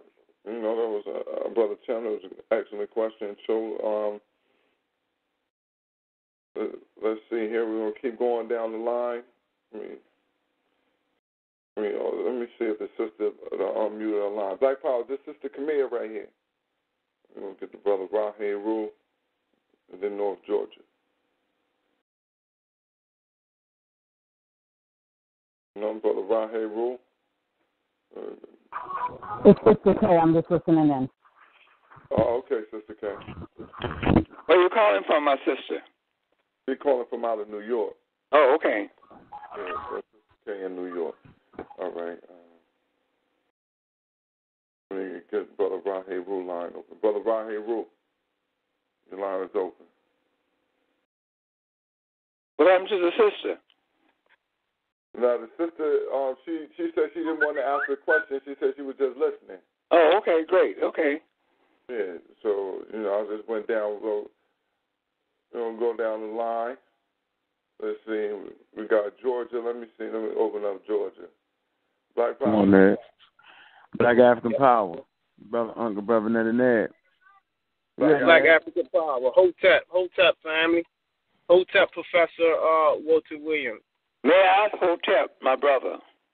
Put the female in there. Give it cosmic balance. Oh, my bad. I ain't know it was a female. Listen. So I said Hotep to all the family though, so she included. So I ain't know she was on that Hotep sister. Send that. Dr. Walter Williams, I don't think he heard what you said. I believe Dr. Walter Williams was saying the greeting would have balance saying Ma'at Hotep. He did, man. Yeah, I did. He did, man. You just ain't understand it. Now, all right, family, you got a question or comment for Dr. Walter Williams? You can go first, Ned. Oh, yeah. Well, first, I just want to run down. I'm a second-level student of Dr. Rakete Amin in the Institute of Kemetic Philology and Meta-Netra Translations and Transliterations. And Amaral Squad researcher. So I talked to Walter Williams, Professor Williams, sir. I spoke with you before, and we was getting into the translation of the Meta-Netra, and you were saying that how it never been deciphered and how it was a purely pictorial language. So, I just want to know your take on that, because you're using the word Hotep, and Hotep is actually a translated word. So if the Meta-Netra haven't been translated, you use the word Hotep like 3 times on the show, and also you stated that the Egyptians had an alphabet, the first alphabet or first writing, which is incorrect. But I just want to say that if they had an alphabet, that means that it was translated. And a lot of people in the African community is stating that sourcing your name, Professor Walter Williams' name, for stating that the Meta-Netra never been translated. So I'm going to let you elaborate, because in the African community, we hearing Walter Williams' name with the Meta-Netra never translated, but yet, when translators such as myself listening to some of your shows, you use translated words like Hotep. And I just want you to elaborate, why you're using translated words, but yet the Meta-Netra haven't been translated. I want you to elaborate on the alphabetical system. Okay, you keep repeating yourself. I talked to you before, hadn't I, brother? Oh, no, we ain't really get into... I said, I have talked to you before, is that correct? Correct, but we didn't get into detail. Wait. You said I talked to you before. That was correct, right? Yes, sir. Okay, then stop right there. Okay. Now, you and I had a long private conversation. No, it wasn't. Okay, well, anyway. Okay, listen a moment. Well, I've talked to you before about the same subject. Now, I'm going to tell you about Hotep. Hotep is a word and not a symbol. You get it? No, you incorrect. Okay, wait. Thank you for your call. What are you basing the decipherment of the hieroglyphics on? What's your base? All right, the basis of my new work, I put together a body of work called The Systematic History of Decipherment of the Egyptian Languages. The African element is the key. And have you ever heard the sound of an Egyptian language? Can I speak first? Here's what I want to do. No. See, I've talked to you before. Hold it. No, listen, sir. I was about to young man, stop. I have talked to you before. Okay?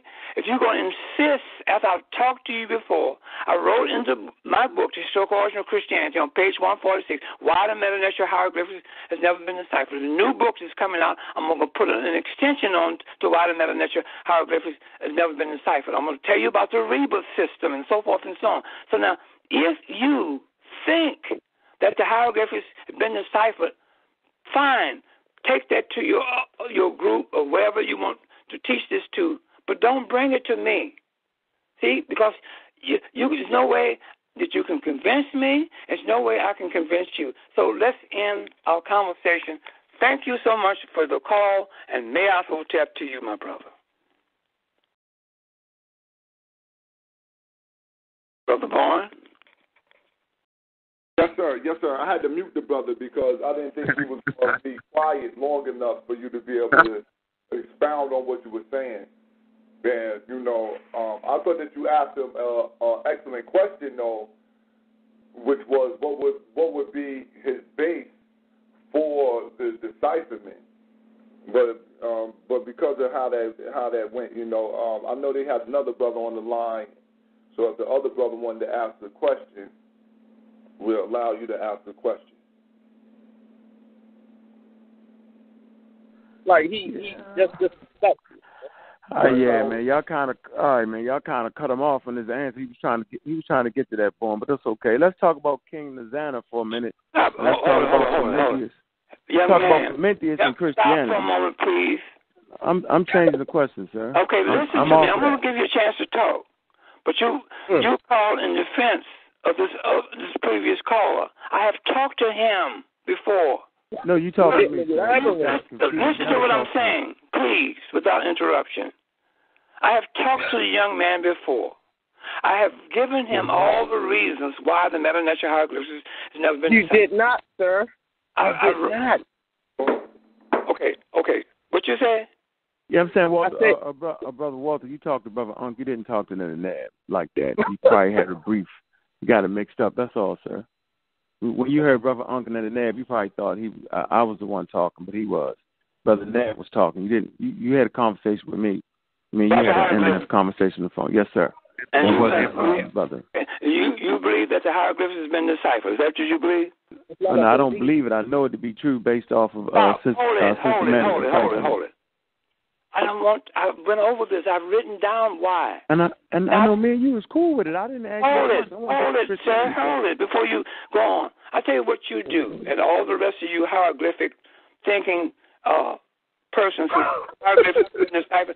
I want you to do what I did. Put down on paper why you think that hieroglyphics has been deciphered. Can you do that? Yes, Can sir. You do what I asked you? Yeah, we already did. Yeah, we got it in the book, sir. Where's it at? The book. I'll send you a copy of the book. I see. Okay. Do that. I'll send you a copy of the book. Listen, you're talking to the wrong person. I know. That's why I wanted to get you to Christianity. I was off of that. Okay. I'm not trying to convince you of anything, sir. Okay. I mean, you know what you know. We know, and it's all good. Okay. Like you said, no, we don't know everything. Only a fool knows everything. I don't know everything either. So we get that. That's okay, cool. now, so I just want to talk about Prometheus and how Prometheus, it's a Greek trader, Syrian Greek. What year? Brings Christianity to Ethiopia. What year? Oh, we talked about. Let me get the exact date for you. I'm looking at about probably 3. Oh, shit, he ain't want me to talk. Oh, go ahead, sir. Brother Unc. I'm looking at about 3. Hold on. Point this out, Brother Unc. No, let him go ahead with the 383. date. Hold on, listen. You have to have the background got to be quiet. Please don't let him go on with the date. Give me the date, my brother. Hello, are you there? Hello? You hear me? I hear you. Okay, yeah. Give me the date. I gave you the date, sir. What date did you give me? Give it back to me again. I said we're looking at King Azana between 3:30 and 3:60. And what happened at 3:30? Wait, what happened in 3:30 and 3:60? Give me the story to it. Between 3:30 and 3:60. And what if you look at, we know for a fact that Fermentius, the Greek trader, what happened during 3:30 and 3:60? Went from around. I said that's that. Sir. I said that is when King Azana is born. What happened with this King Azana? What happened? Give me the story. Now I'm telling you that Fermentius, a Syrian trader, a Greek Syrian trader. What year? What year? I told you, sir. I just said it. What year? The date. Okay, well, what happened with this trader? Comes in, right, and he brings... Comes in where? Comes in where? In Aksum. He comes in and he brings Christianity to King Azana. Okay, so stop. Stop. Stop. Am I wrong in that? Stop. I didn't say the oldest. Sir, stop. No, are you listening to me, though, sir? I'm listening to you. I want you to stop. But you can't stop me in the middle of what I'm saying, then I'll be quiet. I have to. Oh, go ahead, because sir. In the 3rd century or the 4th century, there was no religion on planet Earth called Christianity, or no religion on Earth, no man-made religion, period. None. So what you're telling me and what you're telling the listening audience is historically incorrect. No, 3:16, Fermentius comes in at 3:16, and I am telling you that Ethiopia is the second oldest Christian. You have some followers that believe all this stuff that you're telling them. Go to them. Don't bring that to me. Well, it's in the encyclopedia, you said. I don't care what it is. Don't bring that to me. Please don't. Go to your followers out there, wherever these people who following you, and you tell them that. Don't bring it to Walter Williams. Don't do that. So basically what you're saying, Christianity wasn't in Ethiopia, and Ethiopia is the second oldest Christian nation. That's Dr. Ben said that. I don't care what Dr. Ben said. So, okay. My mother told me things that was incorrect, too, and I love her, and I love Dr. Ben. I know, but what's your source that Prometheus wasn't in there? What's your source? Give me your source. I just got to telling you. Christianity was no place on planet Earth. No religion was on planet Earth during the 300s or the 4th century. That's all I'm saying. How about Roman records? What Roman records? When they talk Romans didn't have an alphabet to write with until they met the ancient Egyptians. They got the Latin alphabet. Well, I just got to tell you how they got it. And I know how they got it, but you can't say they got it because you don't think that the alphabet is a symbol. So we really can't even talk about that, Dr. Walter Williams, because you refuse to think that the Meta Nature has been translated based off the alphabet. Why are you calling me up and telling me this stuff? Why don't you get to your followers who believe what you're saying? I'm not dealing with a belief. You say you told Menkaron look in the encyclopedia, so I'm giving you encyclopedia information. I'm not saying you're wrong about everything. Menkaron knows exactly what I'm talking about because we had a previous conversation earlier this week, and we talked about the things that he talked and asked me the questions today. Okay. So you know exactly what I'm saying. I don't want to argue with you. Do you understand that? I have no time for that. You go around people that believes what you're saying. I don't. It's historically incorrect. No, but I'm not trying to get you to believe me, sir. I don't want to have a further conversation with you. I'm saying, but the young lady called, the young brother asked about the Christianity, and then y'all went into Solomon. They had nothing to do with the Christianity. And so we talking 325. You got the Nicene Council with 325. Will you please hang up? Because I'm done, sir. I don't want disrespect. I'm done. Thank you so much for your call. May I appreciate you, my brother? Black African Power. I'm a brother. Go to the next caller. Yes, sir. I'm on the way. All right, we got Texas out there. We're gonna open up Texas line. Black Power, BB48, my hotel, Texas. I see you out there. You got a question or comment for Dr. Walter Williams? All right, we got Texas just listening. We got other family out there in South Texas. My hotel. Welcome to Feet on the Ground Radio with Dr. Walter Williams. Question or comment? We got a lot of listeners tonight.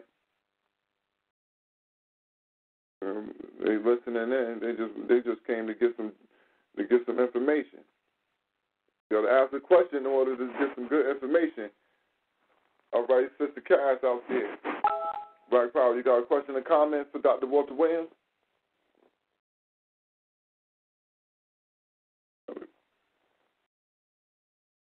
All right, going to Brother Mikarai. Did you have another question before I'll get back into some of the questions that I had also? But did you have another question? Yes, I did.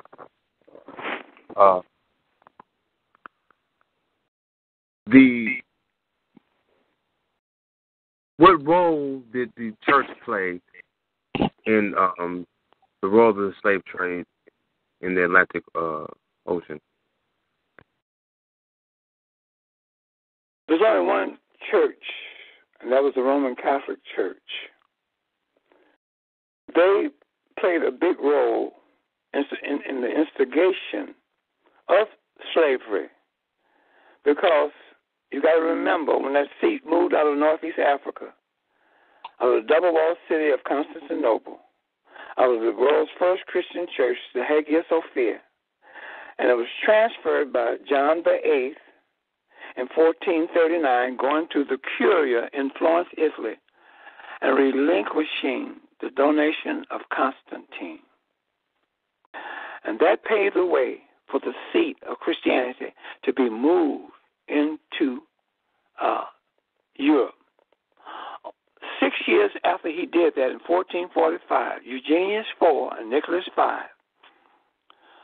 over the catacombs on the outskirts of Rome, they dug up a lot of dead bodies to make way for the building of St. Peter's Church in 1445. And from that seat of Christianity, which is now in Europe, the Spanish government under Ferdinand and Isabella embraced Catholicism. Okay? And with the embracing of Catholicism, they had to get rid of the Moors. You know, when Europeans get what they want from you, they discard you. Okay? And they had gotten what they wanted from those African Moors. What they got from the African Moors is literacy coming to Spain, which is literacy is the first form of civilization. A person has to be literate to be civilized.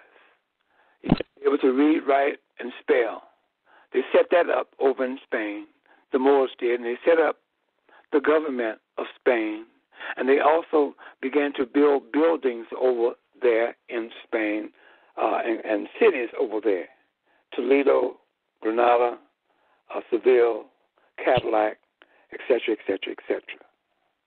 And so when the seat of Christianity moved over there, the Spanish rulers under Ferdinand and Isabella embraced Roman Catholic Catholicism. And they set up in 1482 and 83 a Spanish Inquisition. And they appointed Thomas de Guatemala as being the Inquisitor General of the Spanish Inquisition. He was also the Roman Inquisition, also meaning the Roman Inquisition, meaning referring to the Roman Catholic Church. He was also the Inquisitor General for the Roman Catholic Church and the country of Spain. So the Spanish and the Roman Catholic Church teamed up, and they began to leave Spain. And you see all these Spanish-speaking places where they've been. They went into Mexico. They went into Puerto Rico, Nicaragua. They went into different places where you see today where people are speaking Spanish, and you also will see these same people speaking Spanish. They're Roman Catholics, and the Roman Catholic churches are over there. You see, so they're the ones that help facilitate and create slavery. And that would be my answer to you. They're the first ones to do that. Brother Menkara? Thank you. Yes, sir. Yes, sir. Thank you. And could I get away with saying this, sir? Could I get away with saying this? The issue or the politics that surround the Middle East now are centered around the dismantlement of the Ottoman Empire after World War I. Yeah, because you see, the Ottoman Empire was toppled by the British government in World War I. World War I was 1914 to 1918. And they toppled that government. So therefore, everything after that, you see evidence today as we speak. So that would be my answer to you, and you're absolutely right for thinking that. And I only bring that up because I keep getting my date wrong on the Gutenberg printing press in 1437. Yes, write it down. Yes, sir. And I only use that because when I read your book and I seen that, I said, that's it. The Jew or Jewry runs literature, and I always remember the lecture that Dr. Clark had when he talked about the Jewish academic mafia. Do you feel that there's a Jewish academic mafia out there, brother Walter Williams? Well, you see, put it like this. I don't know what Dr. Bent meant by that because I mean, Dr. Clark. I don't know what Dr. Clark meant by that. I would have to ask him, and he will have to explain to me what he meant. But I can't do that. He's deceased. But you got to remember this, Brother Menkara. The school systems, let's say in America, and throughout, let's say the school system in America and other places in Europe are financed by the banks controlled by Jews. You see?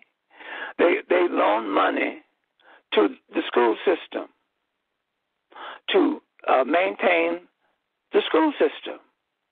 And they sell them bonds. That's in bonds. That's how they get their money and lend money to the school system.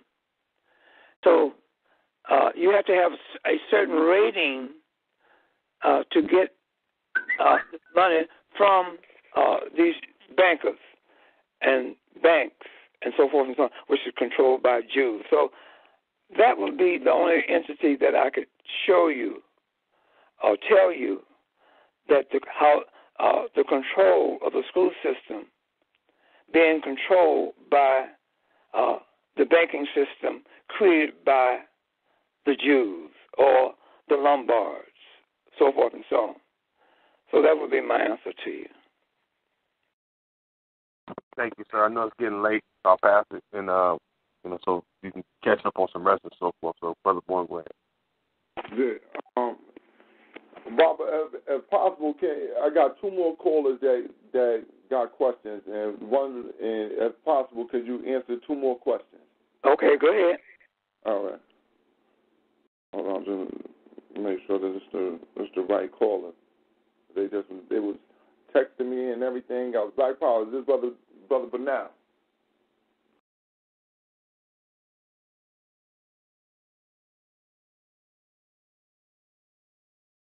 Black Power. Black Power. Greetings, Brother Walter Williams. It's definitely an honor to hear and from you and speak with you. I purchased your book, Historical Origins of Christianity. Excuse me if I misworded the title of the book. It's been such a long time. However, I do own the book, and it was very informational, and it helped greatly in widening my scope of knowledge. Thank you, sir. Yes, sir.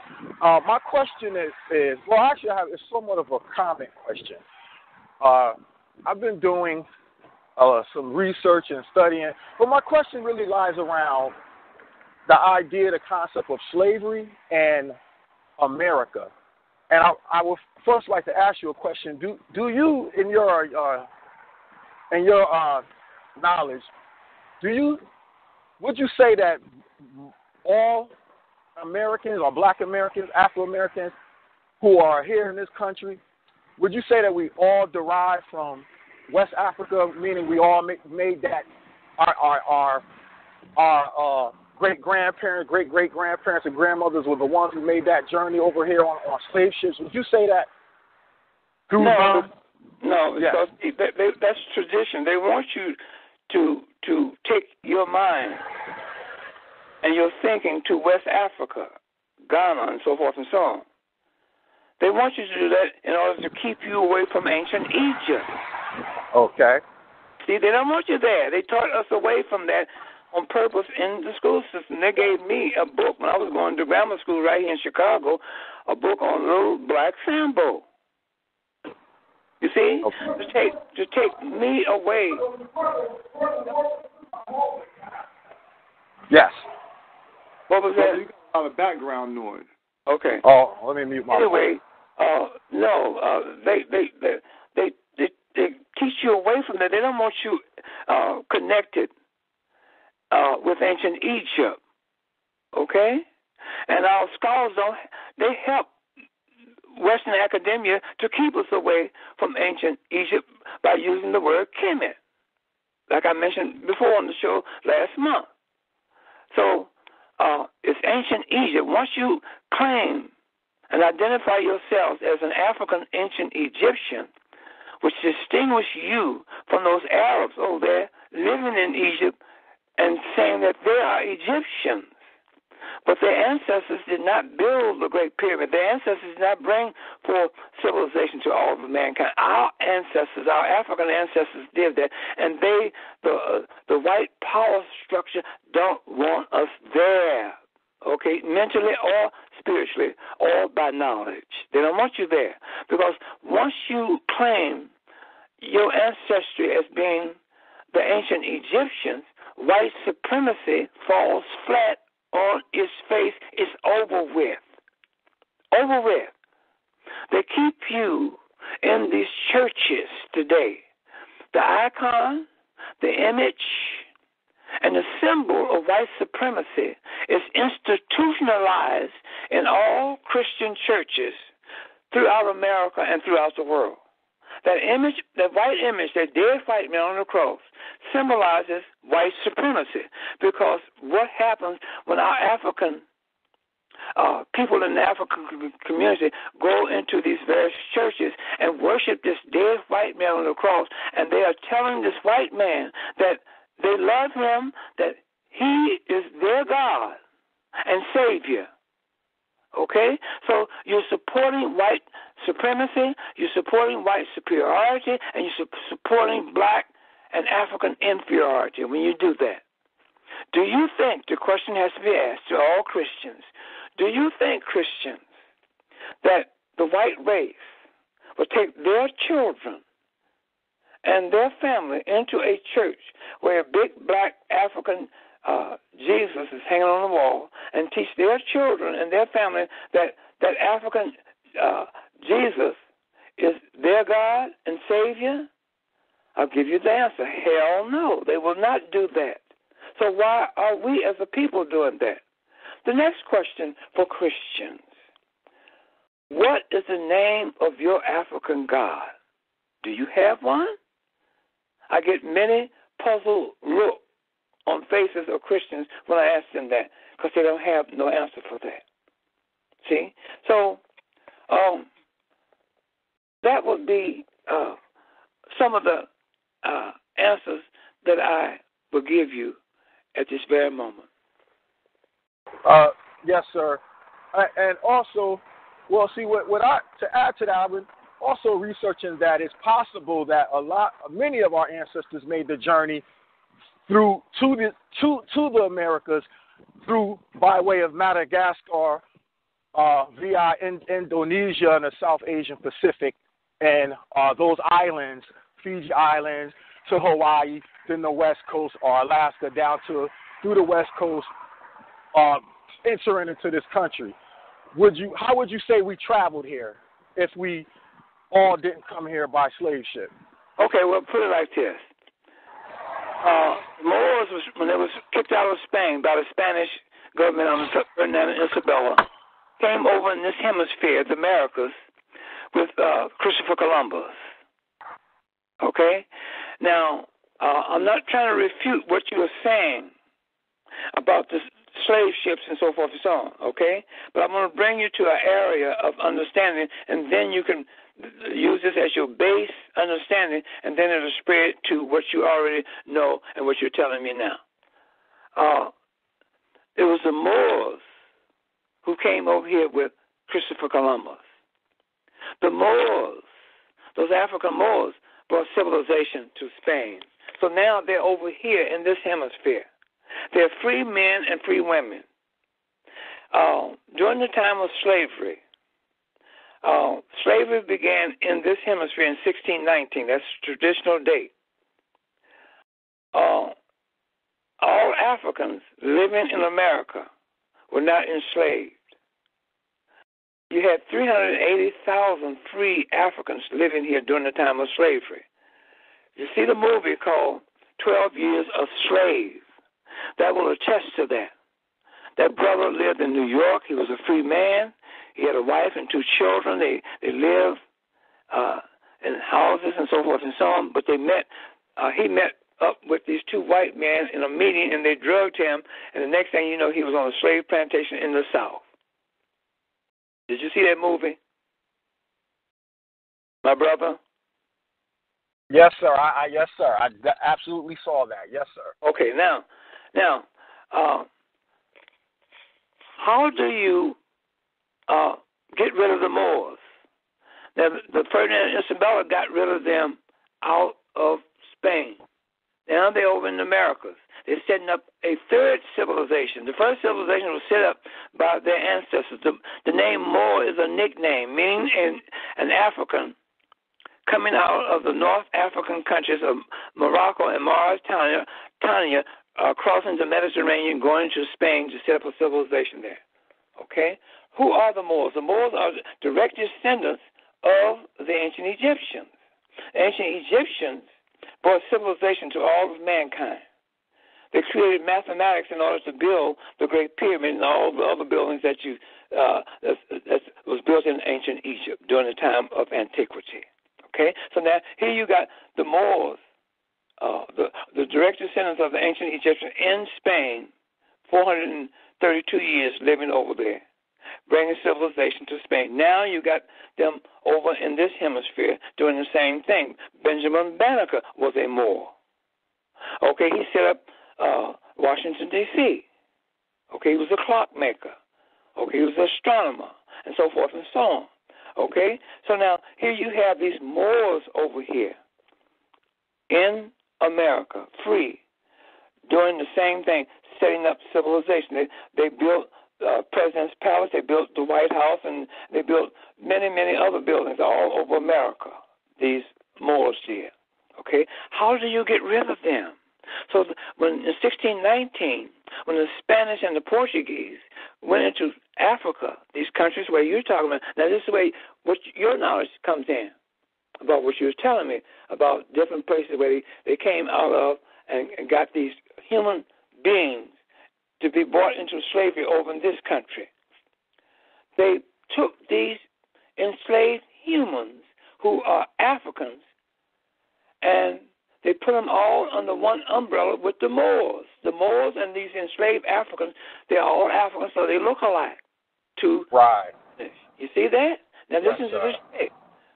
The Spanish called the Moors in Spain black or Moors. Right. Okay? Now, the word black is synonymously with Negro. Right. Negro and black means the same thing. Is that correct? Yes. Okay? So now, here you have the enslaved African under one umbrella. That's how they get rid of the Moors out of America now. They put them under one umbrella. And then the Spanish said, these are all Negroes. Right. You got that? Yes, sir. And to add to what you're sharing, God had a powerful thought of this. However, you can see it because, and I was watching a documentary, 1492. Or 14, and they were speaking about the decline of the Moors and the Ulster, and it shows that they had a blood feud with these Moors to the point they did not only exterminate them or rid them from Spain, but they also want to exterminate all Moors, which brought me to the thought that this ongoing attack that you see happening with black people today is a ongoing of this feud or this war that Europeans have with the Moor. What would you say to that idea? Said that you're correct, and also remember, along with what you just got through telling me, they want to keep us away from ancient Egypt. That's the play. That's the game. They don't want you there because once you claim your ancestors as being the ancient Egyptians, the European white supremacy is dead. Yes, sir. They become inferior to us because there's no race of people on planet Earth that can equal the civilization and the achievements that was created in that civilization by our African ancestors with their ancestors. No other race can say my ancestors did this and did that greater than the ancient Egyptians. You see that? Yes. That's the reason why. Yes. So what you're saying, I absolutely agree with, and I just want you to add the things that I've told you tonight. Right. I just want to make one comment, and I'm gonna relinquish the line. However, to piggyback off what you're saying, as far as those Africans from West Africa being brought here, and then those Americans or those Moors were all being lumped in under one category. And what I see and what studying has shown me is that when you take this black man, he's coming out of this period of slavery and this deep oppression in this country, and now he's awakening. And the first thing that he's getting to reconnect with his past, he's getting Africa. So in our joy and in our desire to want to reconnect with our past, we have embraced Africa. And you know, you hear it in our music. Well, I'm black and I'm proud. We adopt the flag, the red, the black, the green. However, what I'm seeing it at is that what it has done is it somewhat, instead of freeing us or giving us a liberation and knowing who we are, it's somewhat put us in a pigeonhole or put us in a box, because you have the majority of the black Americans in this country. They will tell you if they haven't done their research, or if they haven't done any, their family tree hasn't been kept in line, they're going to tell you they come from Africa, or they would suspect or assume that they derive from those who came here from slave ships.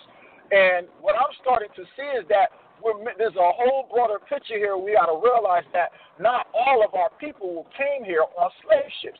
You got to ask yourself, who gave these Caucasians the knowledge to sell ships? And then if that many slaves or Africans were brought here on slave ships, where are these slave ships? We know that the white man, he likes to keep records, and he likes to brag about his accomplishments, or he likes to keep historical monuments so that his grandchildren can view them down the line. However, you can't find one slave ship in a museum. I looked online and I see what they'll do is they'll remodel. They'll remodel a slave ship. So in closing, I'm simply to say that what you're sharing is really broadening my scope, and I think it's time that we open up this debate, the debate of are we all Africans? Because I don't see anyone pump Africa up more than us here in America. The African and African. I haven't heard of one who's teaching about Africa, African kings, the glory of Africa. When you look at us as a people, we're made different. Our genetics are different. Our limbs are different. How we shape are different. How we move, how we dance. Everything about us is different. However, you have this black man here, he's so in love with Africa because of what has been done to him under the oppression of this Caucasian here in America. And so I think it's time that we open up that debate and we take another look at history, because this white man, he's changing history all the time to fit, to suit him. And I think it's time for us. We have to start looking at history and rewriting our history and putting it in its correct form and its correct terms. That's all I have to say. And thank you very much, Brother. Stay on the line for a moment there, young man. Stay on the line. Yes, sir. Yes, sir. I won't hang up. I'm going to be on. Okay, I want you to listen. What you're saying is true. I agree to what you're saying. Do not individualize us Africans living in North America. Don't individualize. Okay. That's where the weakness comes and the confusion comes. My ancestors came from Ghana. My ancestors came from Nigeria. My ancestors did this. My ancestors, and see, but here's what we have to do. Listen.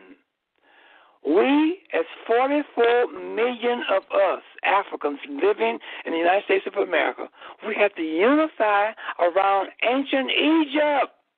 All right. That's where our glory and our strength is lying unclaimed in the continent of Africa. Okay? This is how you buck the school system that taught us away from ancient Egypt. They gave me a book, Little Black Sambo. That was supposed to be my history when I was a boy in grammar school in Chicago. Do you understand? But you don't individualize it. You take 44 million people said we all are descendants of the greatest people on planet Earth. Absolutely. Who brought civilization to all of humanity. That includes the European, the Mexican, the Indians of India, the Chinese, everybody.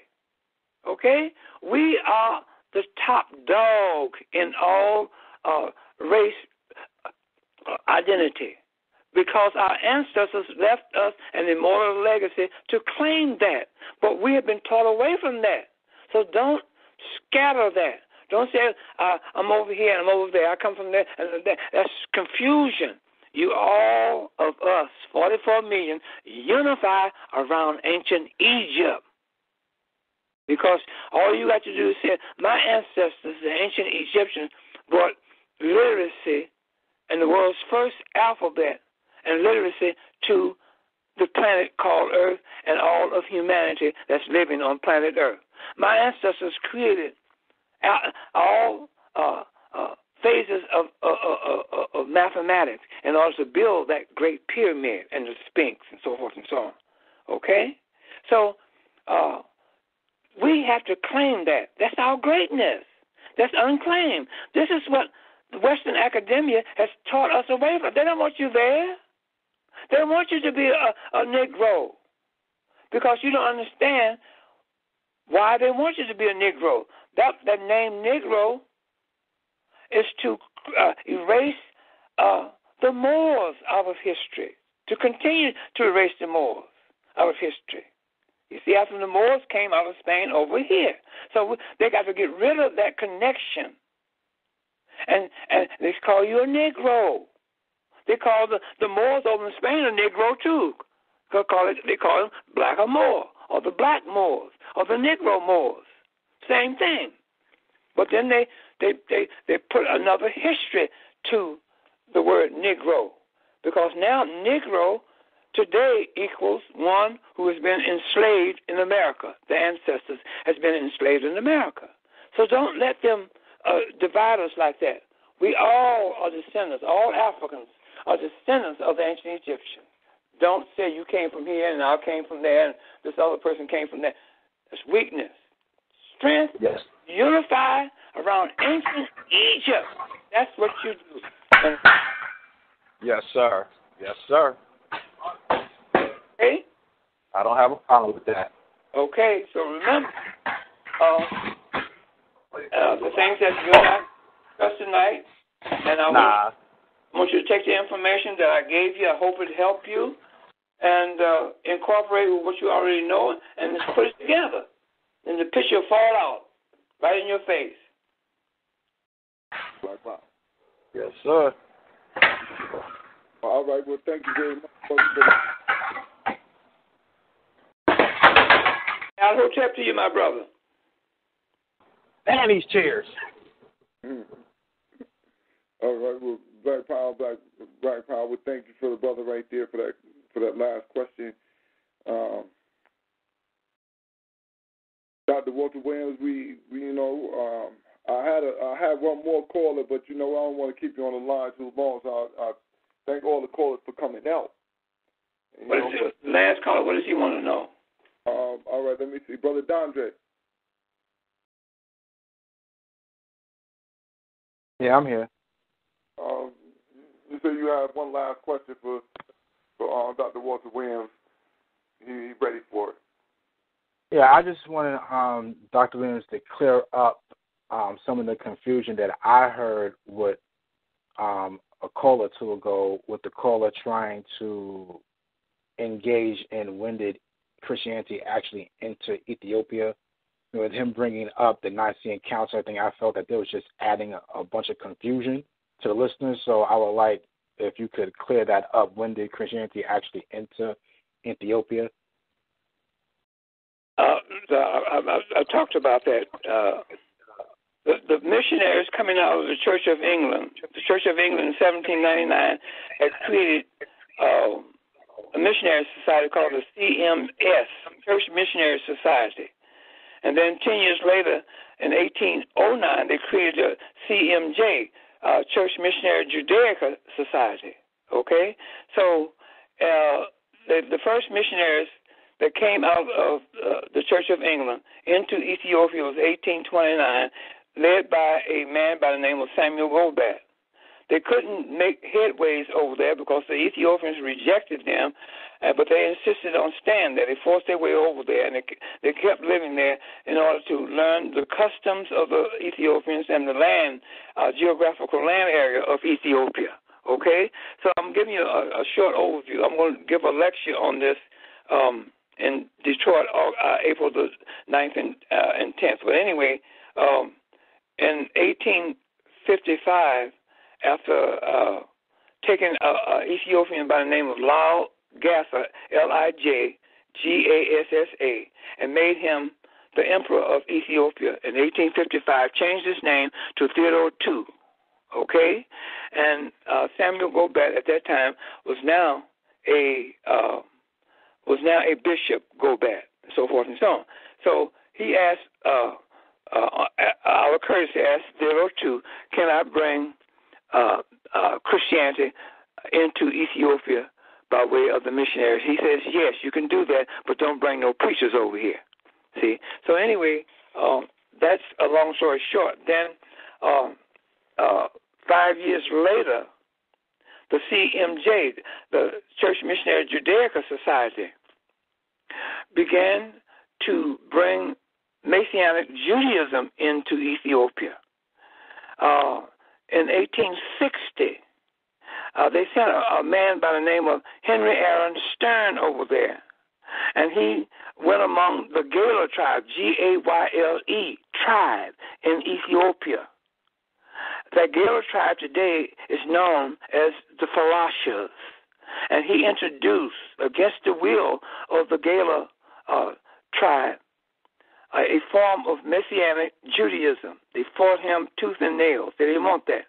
But anyway, a long story short, in 1860, at that time, the AIU had been formed in Paris, France. Alliance Israelite Universal of Paris, France had been formed, which is a society created by Jews to set up schools in various places in North Africa, which they did, and in Northeast Africa, which they did. And they sent, in 1867, the AIU sent a man by the name of Joseph Halevi over there to go among what we know today as the Falashas, to bring further information about Judaism and so forth and so on. So without going through my lecture or giving you more information, I gave you a short overview to understand what went on in Ethiopia. So now that's what I have to say about that. Hello? Brother Dante. Thank you very much, Dr. Williams. Thank you very much. All right, thank you, my friend. Yahoo-Tep, my brother. All right, well, that's our last caller tonight. You know, we thank everybody for coming out tonight. We thank Dr. Walter Williams for coming out tonight to Feet on the Ground Radio, Slaughterhouse Saturday, where, you know, as Brother Minka was playing earlier, our theme is Who's Still Betraying the African Revolution.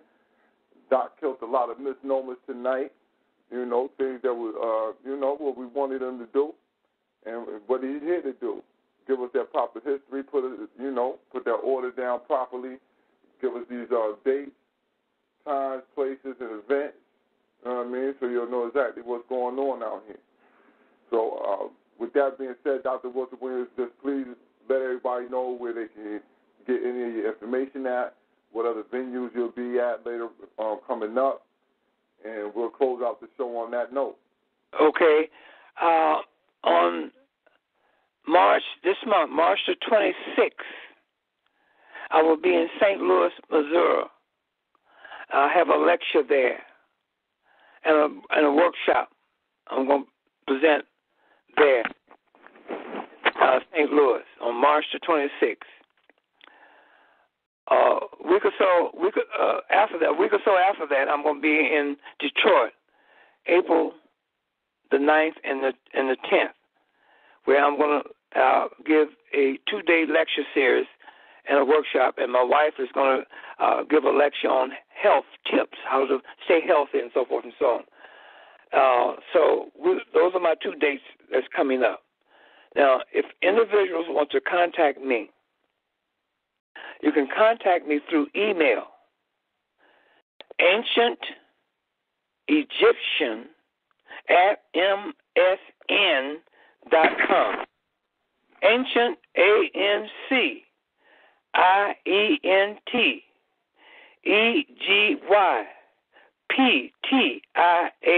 Egyptian@msn.com. When you email me, put your phone number there, and I'll get back to you, and we can further our conversation. Another thing I want to say to the listening audience: anytime an individual listening in the listening audience, if you want to debate me, I don't debate. I don't have time for that. I'm a teacher, okay? I don't know everything. I don't claim to know everything, okay? So therefore, I am a teacher.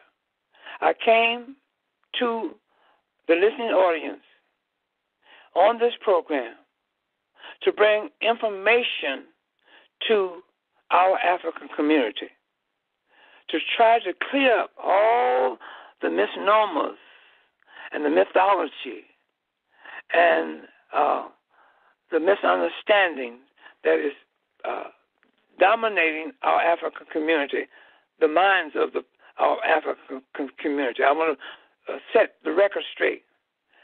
And how do you do that? You identify what they're talking about. And if you find it wrong, Walter Williams, then you put what's right in its place. Don't say, well, this is wrong and that's wrong, but you have to put what's right in its place historically. Okay?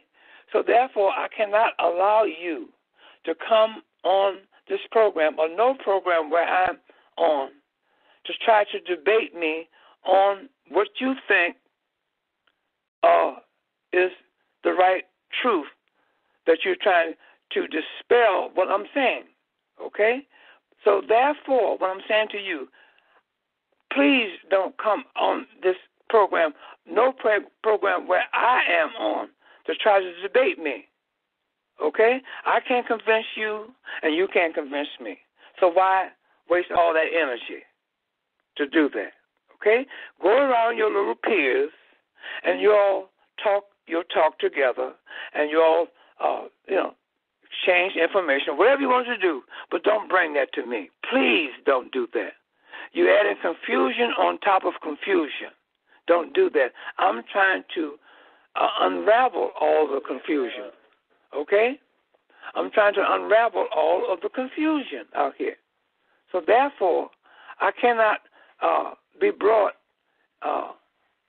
confusion because I'm trying to unravel the confusion that's already out here. So that's what I have to say to our listening audience.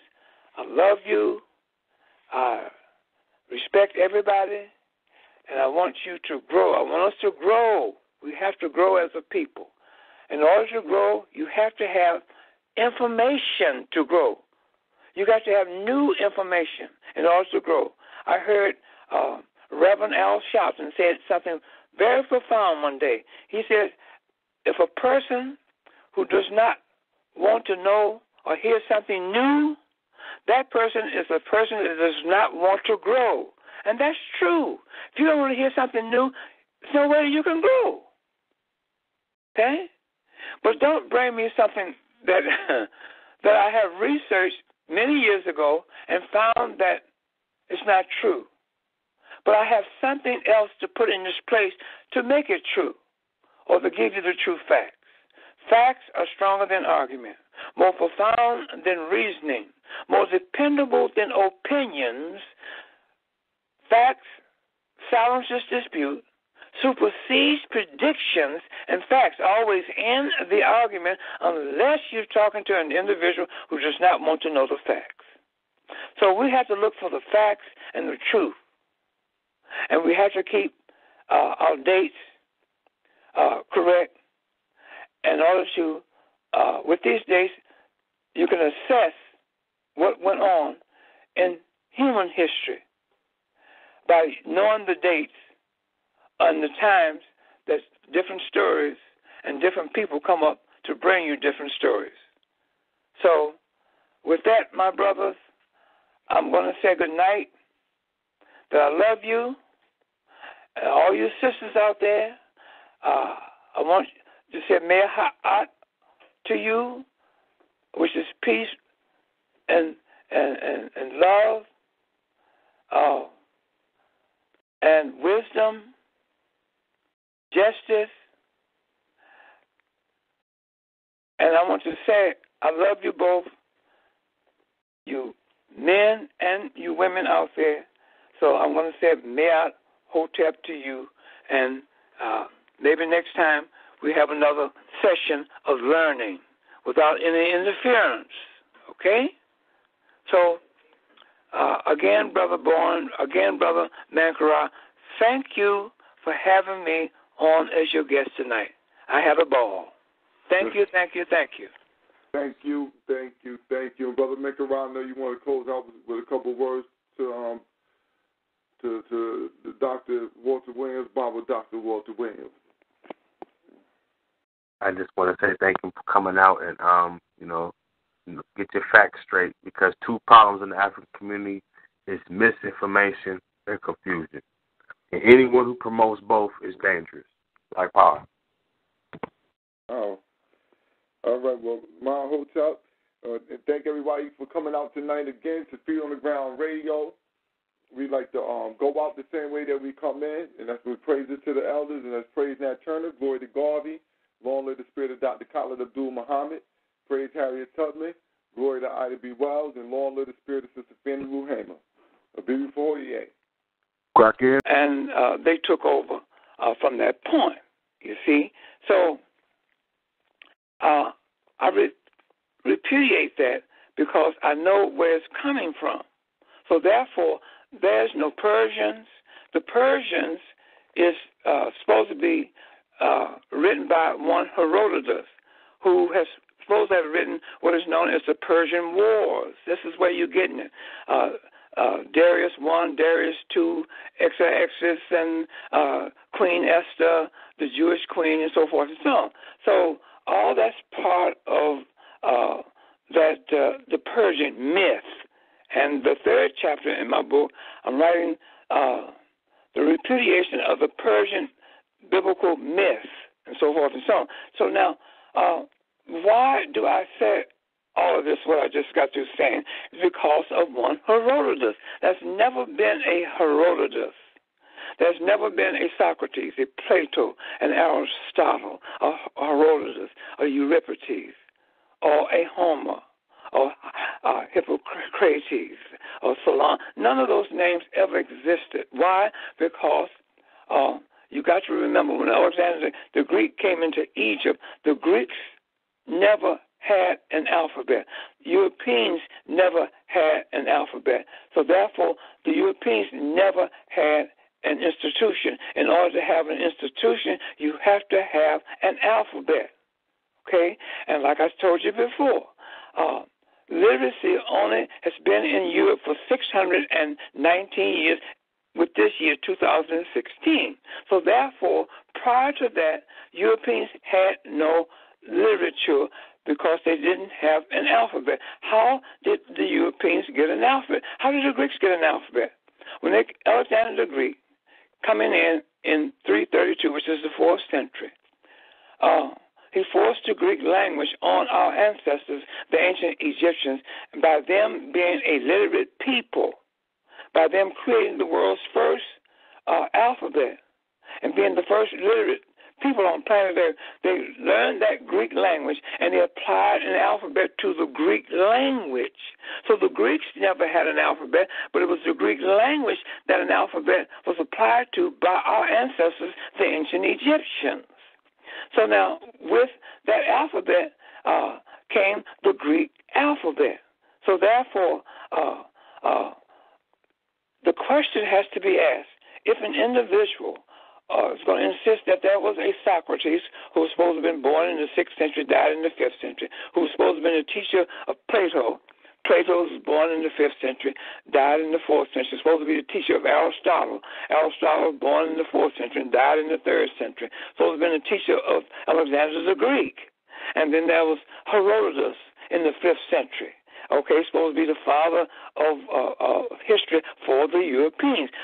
Supposed to have been Euripides, who wrote Greek tragedies, 5th century, a character. And then you had Homer, which was the 9th century or 800 BC character. So it's supposed to have written the Iliad and the Odyssey. And then you had Hippocrates, supposed to be the father of medicine, 5th century. So therefore, all of these names I just called supposed to have used an alphabet to write with prior to Alexander the Greek coming into Egypt. So Walter Williams asked the question, if an individual wants to insist that these names were human beings, then I ask, what alphabet did these Greek names use? Because the Greeks had no alphabet prior to Alexander coming into Egypt and forcing the Greek language on our ancestors who were a literate people.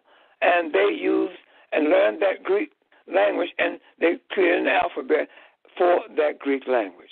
So that's the reason why I'm saying what I said about the Greeks and so forth. And you can't get any no Persians and so forth and so on, because that's all created out of what is known as the chronology of ancient Egypt, created by Western academia using the Bible to do so. Brother Mankara. Thank you, Bible. Now that we dealt with the Greeks, and I, you cleared up a lot of our questions with the Greeks. So now, moving on past the Greeks, 264 BC to 146 BC, ancient Rome versus Carthage. Did Hannibal exist? No, no such thing. Okay, because Hannibal is a misnomer, especially in our African community, among our African scholars. That is part of what is known as the Punic Wars. Okay, and they are equating a Hannibal to be an African, which is not true. Hannibal, the story is centered in Carthage or Carthagenia. Now, the biblical Carthage is in Africa, in the country that we know today as Tunisia. That's the biblical Carthage, okay? Where this Hannibal, Bacab was supposed to have come from, is Carthagenia, which is a seaport town in Spain off of the Mediterranean. Now, I'm going to tell you why that this Hannibal never existed of any race, creed, or color. I'm going to tell you why that the Punic War is a lie put out by Western academia. Now, this is the reason. In the Punic Wars, they said this Hannibal came out of Carthagenia, which again is in Spain, a seaport town in Spain off of the Mediterranean. That this Hannibal was supposed to have had 90,000 infantrymen,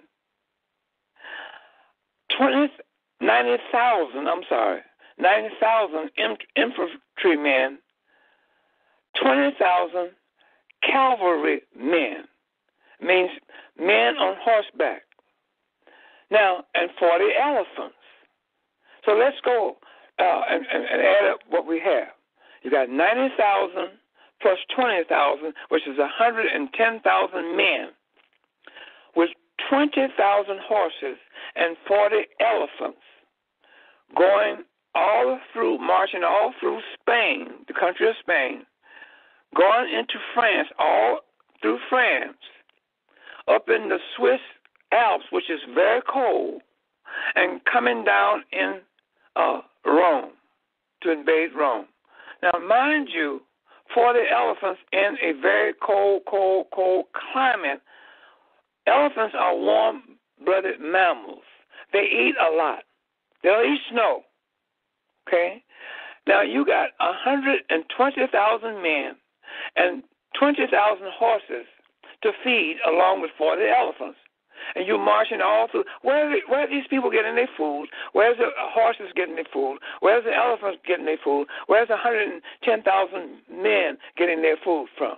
Now, if an individual believes that story, then I say, okay, fine, believe it, but I don't believe it.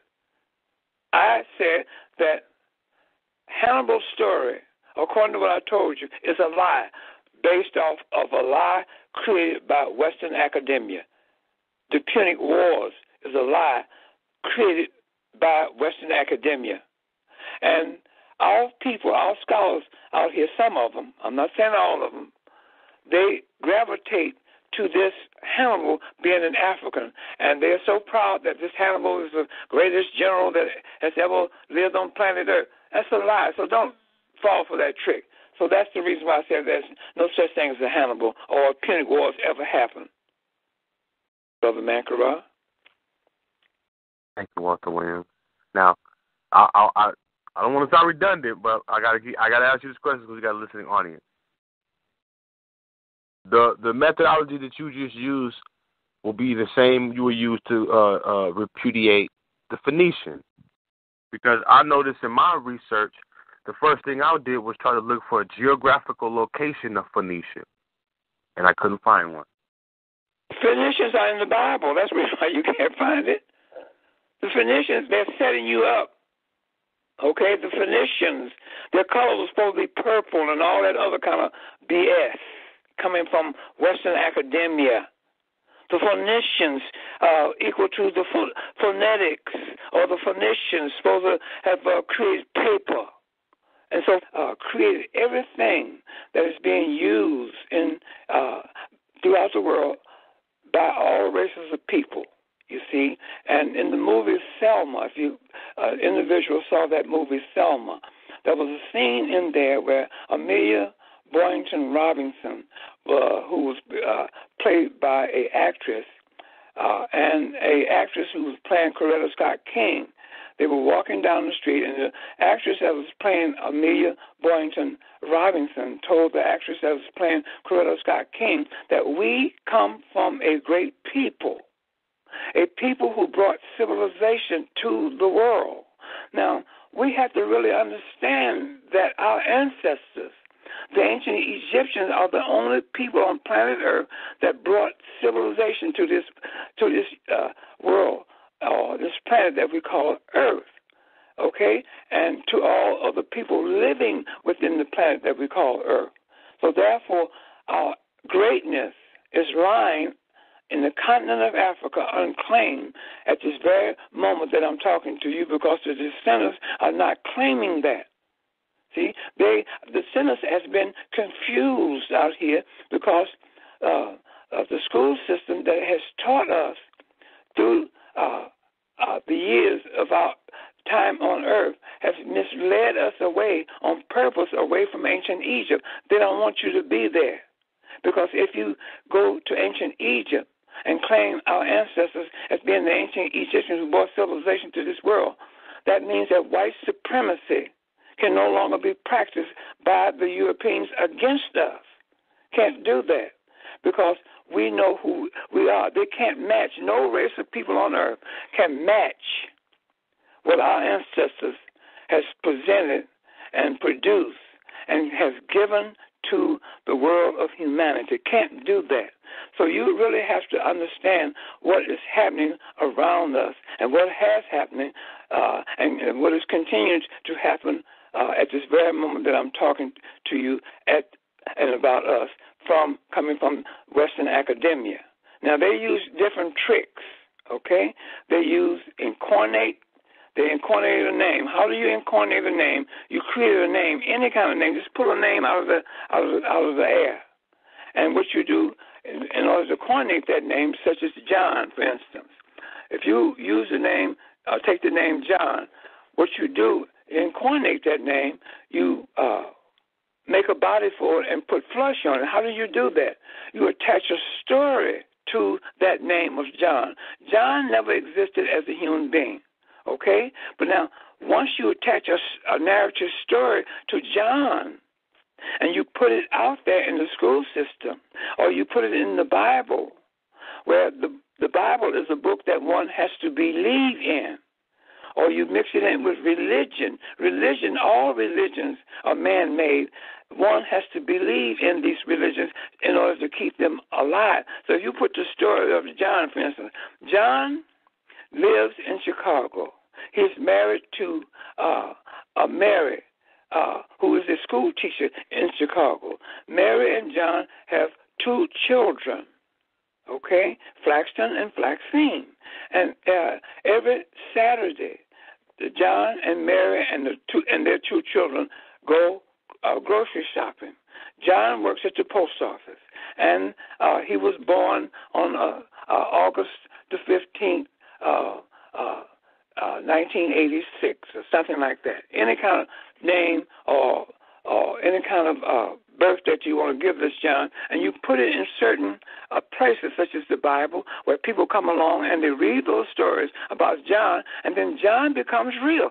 How does John becomes real? How does John become real? Because the person who reading this story believed the story, and you, the human being, give John just a name, been incarnated, and Mary and their 2 children, you give them life.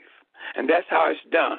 And then you really have to understand what these these Western academians are doing to the whole entire world by incoordinating names. And then there are other ways that Western academia get messages and false information to the world.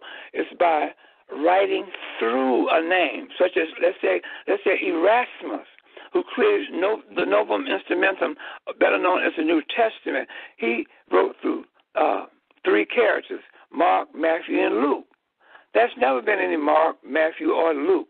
Those are names that Erasmus, used to write through. You see? So therefore, they put it in certain places, like I mentioned before, and the reader comes by. He's been trained to believe in these stories. He's been trained in the school system to believe in these stories. He's been trained in the religious institution to believe in these stories. So when he comes by and he sees it in the Bible and he reads the story and he believes it, and once he believes it, he puts life to the story. So you really have to understand what is being put before us, what is continuing to be put before us, and this is what you need to know in order for you to know the tricks that Western academia has done to all of mankind. So I come along trying to straighten certain things out. A lot of people may say, well, every time you mention something, Walter Williams is going to say, well, that never happened. Well, I'm saying that for a reason, you see? So that's what I have to say to that, Brother Mankarau. Thank you. Speaking of the tricks that they play, and you right on time with my next question, what are some of the tricks one would have to look for regarding some of the mythology that surrounds the history of Alexander the Greek? Well, first place, in order to be a historian, you have to know dates. Dates are very, very important, because when you read a story or someone tell you about something that's supposed to have happened in history, human history, so you got to deal with human history. So you got to know the difference between human history and pseudepigrapha, man-made so-called history. Pseudepigrapha means false and fictitious. Man-made history, which is non-human history. So you have to know the dates. So I always ask, when a person brings me any kind of information, I want to know what date are you talking about that is connected to the story or the question that you're asking me, so I know how to assess whether that's valid by way of human history or it's non-valid by way of pseudepigrapha, non-human history. You see? So you have to know and dates. Dates are very, very important. Then you can distinguish what is being put before you. You can distinguish what you're reading, whether it's true or false or not. Okay. I want you to give me an example with the ancient Sparta. Who? The Spartans. What year? This is they say that the Spartans fought with the Persians. No, and they set this up. Right. I want you to show the people how you can by having dates. They're trying to push Alexander's history pre-323 or 332 entry into Egypt. Well, you have to understand what Western academia has done by way of creating what is known today as the chronology of ancient Egypt. In my book that my wife and I are producing, there's a chapter in there, chapter 2, where I have a warning to all African scholars, teachers, intellectuals, and students. Do not use the chronology of ancient Egypt as is written today. First dynasty, second dynasty, so forth and so on. Why? Because the ancient Egyptians, our ancestors, never wrote a chronology or a history of themselves. And I've also put in the book, if you think that's not true, then you produce one. Okay? You can't produce one. So, in the chronology of ancient Egypt, produced by and created by Western academia, they have in that chronology that they created that the Persians came into Egypt in 525 B.C. And then after them being in Egypt, according to the chronology now, they never was there, that Alexander came in and defeated them. All right, Black Power, BB48, Mahotep. Welcome to Feet on the Ground Radio. This is your brother Born. We come to get it in nice tonight. Slaughterhouse Saturday. Let's start it off right, though, with a praise Nat Turner. Glory to Garvey. Long live the spirit of Dr. Khalid Abdul Muhammad. Praise Harriet Tubman. Glory to Ida B. Wells. Long live the spirit of Sister Fannie Lou Hamer. Black Power, Black Power, Black Power.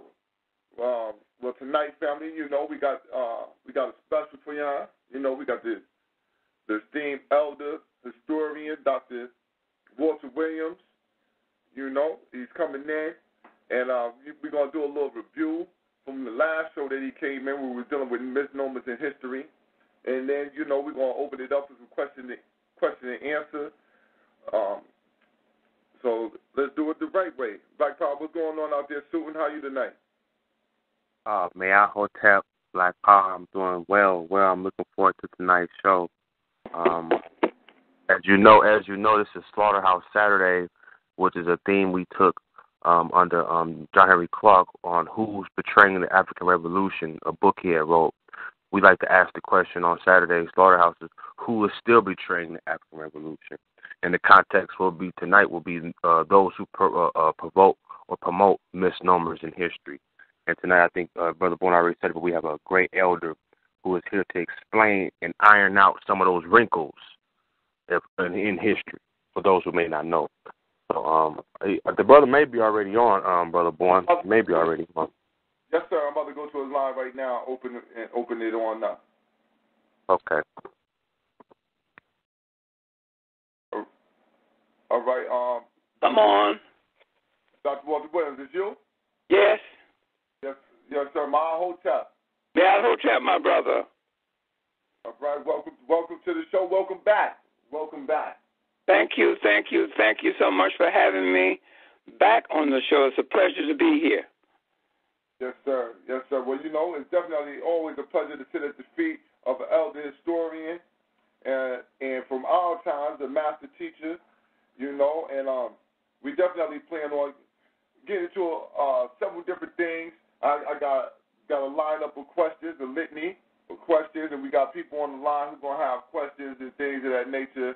But I'll let Brother Mikaraj take over right now for a few moments, and then we'll just go along with the dialogue as seems fit.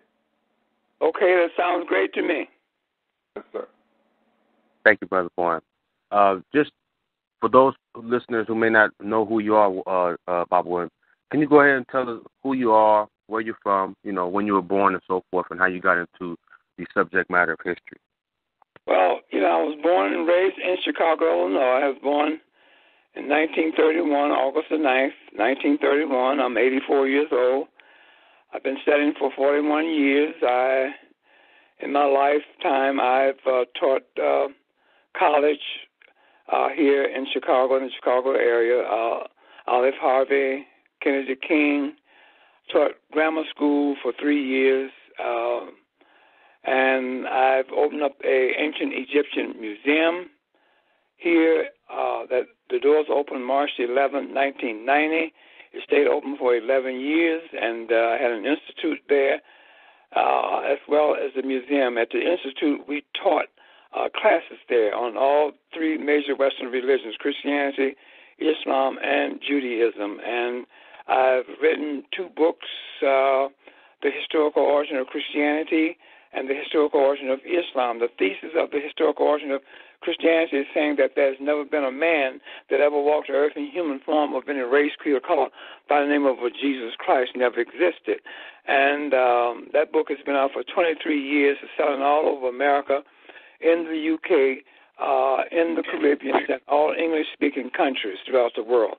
The Historical Origin of Islam, the thesis of that book is saying that there's never been a man that ever walked the earth in human form of any race, creed, or color by the name of Prophet Muhammad of Islamic tradition never existed. And that book has been out for 13 years and is selling in the same location as the Christianity book. So I do a lot of talk radio shows around the country because I'm in demand by different radio show hosts such as you guys here tonight. And I appreciate you all for having me on tonight. And that's just about a short overview of me, Walter Williams. Thank you, sir. Thank you, sir.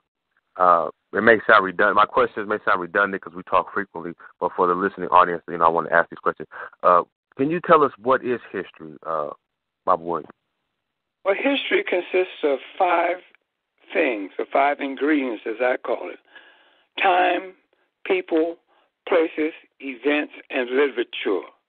The literature is needed to write the time of the historical event, the people who participated or made that event, and the event itself. And the literature is used to write and keep that time so in future generations coming before us that they would know what happened in the year 2016, et cetera, et cetera, et cetera, et cetera. So that is the base foundation of history, knowing the time, people, places, events, and having literature to record those time, people, places, and events. So that is, in essence, the foundation of the rudiments of history. Thank you. And can you tell listeners on this how important facts are in regards to finding history? Well, facts are very, very important because, as I stated in my books, facts are stronger than argument, more profound than reasoning, more dependable than opinions, silences dispute, supersedes predictions, and facts always end the argument unless you're talking to an individual who does not want to know the facts. Now, what's in control out here today is the European has control of the school system, okay? And so you got to be very careful in reading what the Europeans have put out because there's a lot of tricks that they use to put things out and for the purpose used by Western academia to put things out. One of the main things that you really have to understand, us Africans in the African community, is to understand that they have taught us away, us Africans away, from who our ancestors are, okay? Because they don't have a beginning known history of themselves, the Europeans I'm talking about. One has to realize that Europeans in Europe and throughout Europe has only had literacy in Europe for 619 years, with this year 2016. 619 years, that's it. So therefore, they are Johnny-come-laters on the scene of world history. And their history started when Alexander the Greek came into Egypt to meet our ancestors. Now, our ancestors, the ancient Egyptians, had a first beginning history and the oldest beginning history known to mankind. And we're talking about a date of 10,000 BC, okay? And they are the ones that brought literacy to the whole entire world because they were the only literate people walking this planet we call Earth during the time of antiquity. Antiquity means ancient times. So therefore, by them creating the world's first alphabet, that is what made them literate. You see, literacy you cannot have, no one can have, unless you know your ABCs. That knowledge of knowing your ABCs makes you literate because you are able to use that alphabet to learn how to read, write, and spell. So that makes you a literate person. So you really have to understand who the European, who he is and who we are and our ancestors are as a people. I didn't say were, but are. We have to get back to our ancient Egyptian ancestors and unify around ancient Egypt and our ancestors, the ancient Egyptians, because they forth and so on. So don't fall for that. The only place that you find Phoenicians is in the Bible, and the Phoenicians lead you to Jews in the Bible. It's a setup. Don't fall for it. That's the reason why you can't find anything on Phoenicians outside of the Bible. Okay. And I asked that question because I received a bachelor's when I went to Cal State University of San Bernardino, and this is an anthropological class mainly on archaeology, and they like to focus that Mesopotamia is the cradle of civilization. And you're saying that they're using the Bible to do so. Am I correct? That's correct. So you got to remember this, man, Kara. The chronology of ancient Egypt that's out here now, first, second, third dynasty, and so forth and so on, that was created by Western academia using the Bible. In my new book that's coming out, I am giving you, the reader, an old chronology that came out of a book that was dated 1867 on Egypt. And they had a chronology in there. And the first king of Egypt was Mesram. And in parentheses, they said Menes. Mesram is the son of Ham in the Bible. Mesram, the son of Ham. Ham is the son of Noah. Noah had three sons, Ham, Shem, and Japheth, that makes up what is known in the Bible as the family and table of nations. So that was the first cat that they let out of the bag when they said Mesram. Mesram, other name, is supposed to be Egypt, and that's supposed to be the first pharaoh of ancient Egypt. Also in this chronology I'm putting from this 1867 chronology in my book, which lists Mesram as the first dynastic king. They will tell you from different periods in this chronology where you can find what you just got through reading in this chronology in the Bible. So they're giving you all these different Bible verses in there, and I got that to show our readers in the African community what these people are doing. Now, also, the Europeans has created another chronology based off of Mesopotamia, which is biblical, okay? And in this chronology, they are paralleling the chronology that they created for ancient Egypt, but guess what they're doing? They are creating a Sumerian and a cuneiform to say that the Sumerians was the first people to bring writing to the world, to knock our ancestors off of that throne of being the first literate people to bring an alphabet to the world. Don't fall for it, Brother Mankara. Yes, sir, and I haven't, because the first thing I wanted to examine were the artifacts, and I wanted to get a definitive explanation or a decipherment of this so-called cuneiform on clay tablets. And I was listening to a lecture by a professor. His name was Peter Robertshaw. He's a Brit, and omission he had left out. He was talking about the geographical landscape of this so-called Mesopotamia, and he omitted and said that there is no metal or there is no stone quarries, anything of that nature, that to have metal. And I look, and these people are supposed to be the architects of civilization, the creators of writing, and great agriculturalists. So when he said that, the first thing that went off my mind was, what were these people doing then? Cutting their crops with stone sickles, to some extent. So everything you said, in that regard to the Mesopotamians, I've cross-referenced, and they lack culture material.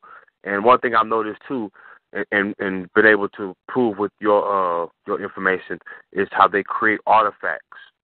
Could you go into that a little bit? Well, let me tell you this. Before I go into that, I want to tell you this. Mesopotamia is only in the Bible. Never existed as a place where human beings live. Mesopotamia is in Iraq, supposedly. Now, they never tell you that Iraq was a part of Arabia. They never mention that. And Iraq became Iraq in 1920 when the League of Nations gave a mandate after World War I was won by the British government to the British for that area that is Northeast Africa, misnomer today and called the Middle East. So what the British did, they also made that area the land of the Bible. See, and they went into Arabia in 1920 and boarded Arabia off and made the country called Iraq, and boarded off Iraq and made the country called Kuwait, in order to break up all that oil reserve that was lying in Arabia. They didn't want it under one rulership.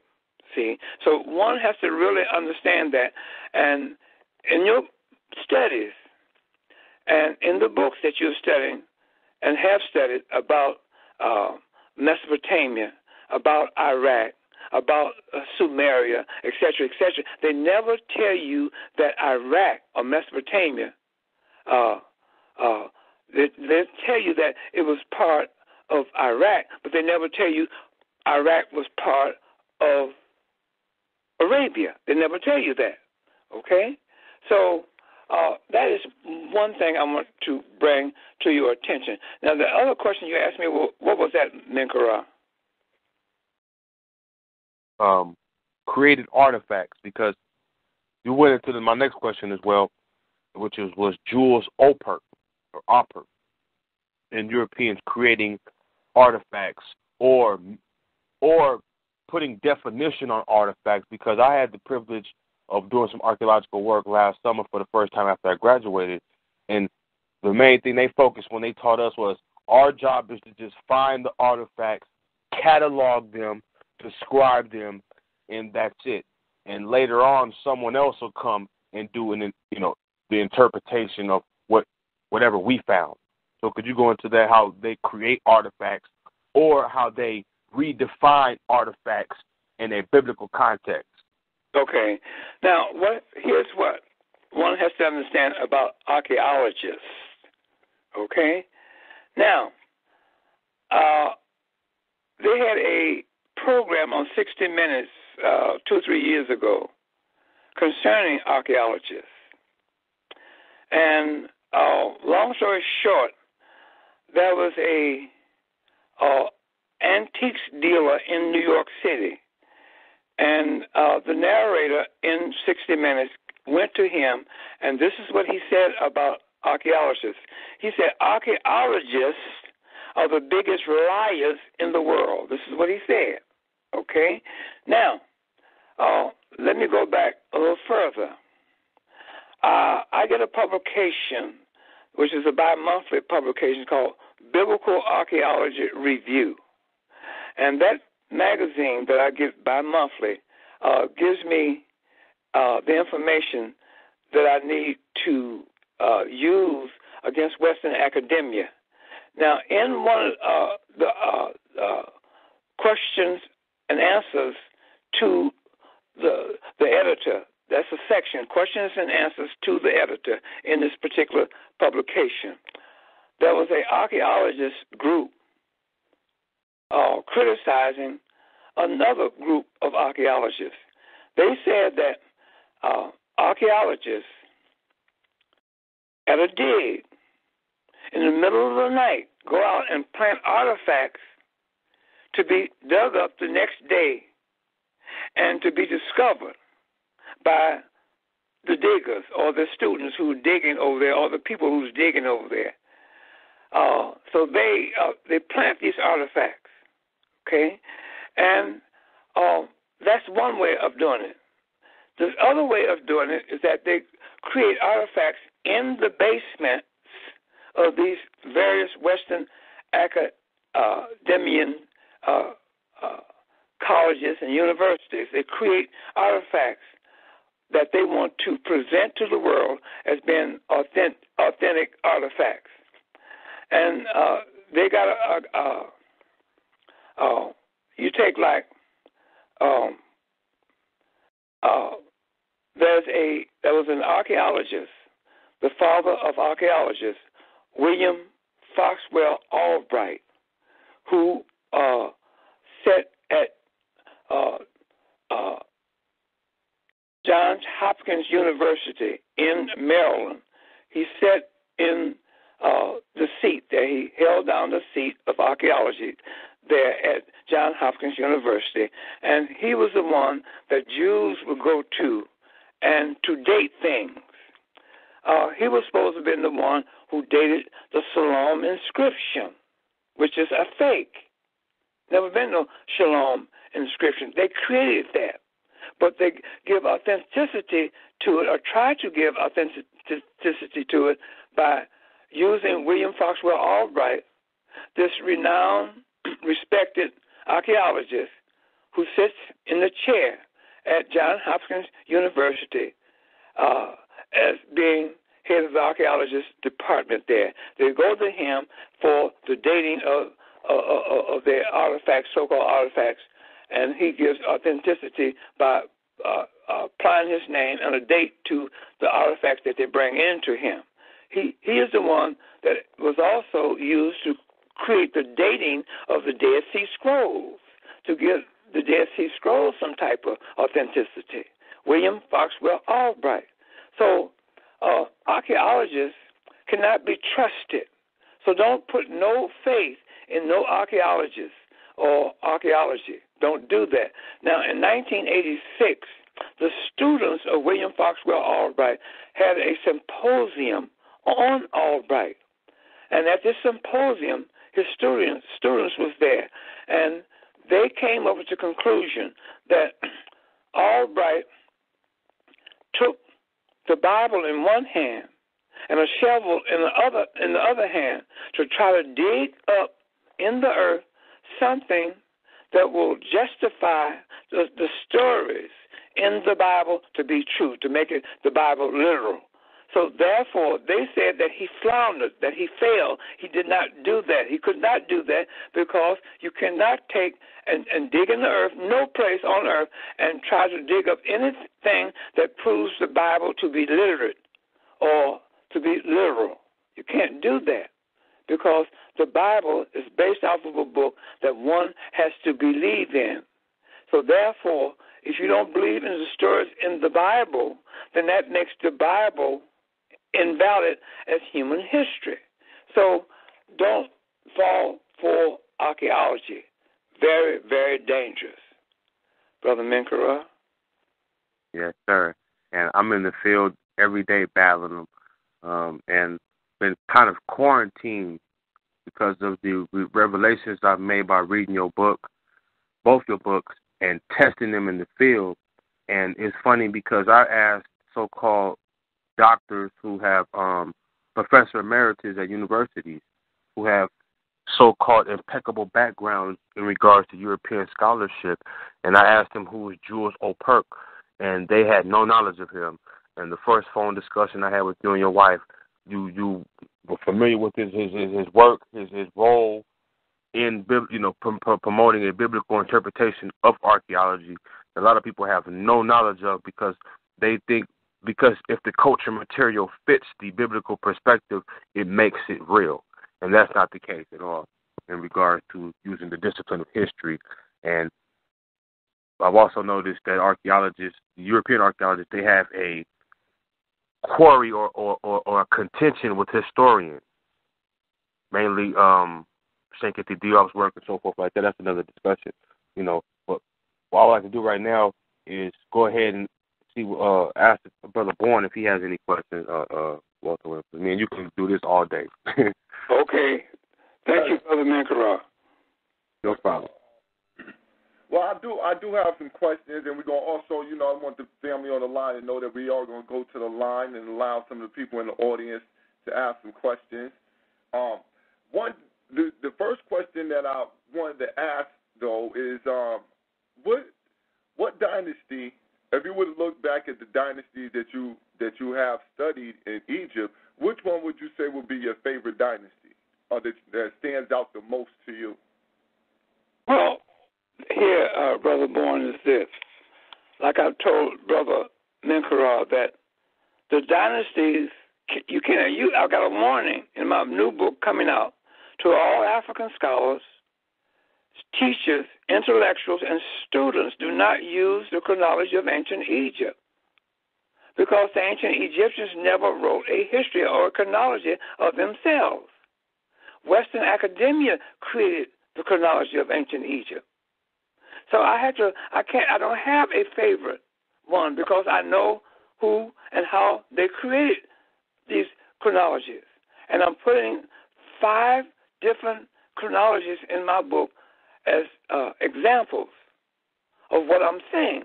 So my answer to you, I have none. I can't, because our ancestors, the ancient Egyptians, did not write or create a chronology of themselves, Brother Bourne. All right. Well, thank you for that answer right there. The other question, another question that I do have is about Manetho. What is your outlook on Manetho and his writings? Manetho? Yes. What year are you talking about? Manetho's, the one he wrote. Well, when I'm asking a question in regards to a date that he gave for how long the African civilization went back, but really, you know what? Really, according to how you answered the question earlier, I might as well scrap this question. Well, let me hear, Brother Bourne. Don't scrap the question. You're talking about Manetho, right? Yes. Manetho is supposed to have been living during the time of Ptolemy II Philadelphus, the son of Ptolemy I Lagi called Sotar. Ptolemy I Lagi called Sotar, as you know, and I was on your program last month showing you how Ptolemy I became Serapis and how Serapis became the Christ. And Manetho is used by Western academia as a name to write through, saying that this Manetho told the Greeks about his ancestors, the ancient Egyptians. Now, in a book by James Henry Breasted, A History of Egypt, he is saying on page 24 that we do not possess a history of ancient Egypt. Now, this is what he said. We mean us, them, I'm sorry, not us, but them, Western academia, those, in other words, Europeans, do not possess a history of the ancient Egyptians.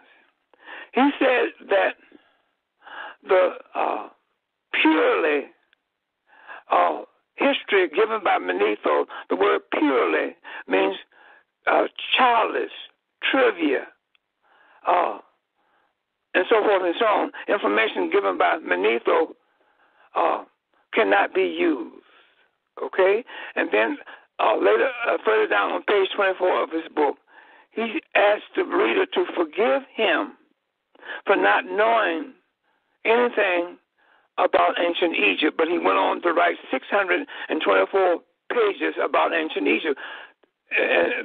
But he said he knew nothing about ancient Egypt.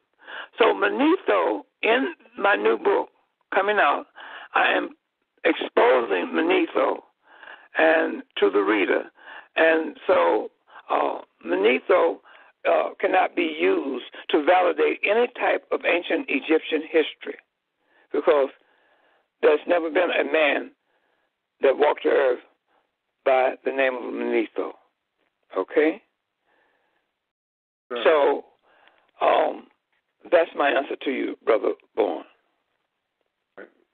Thank you very much for that right there. I got a couple other questions, though they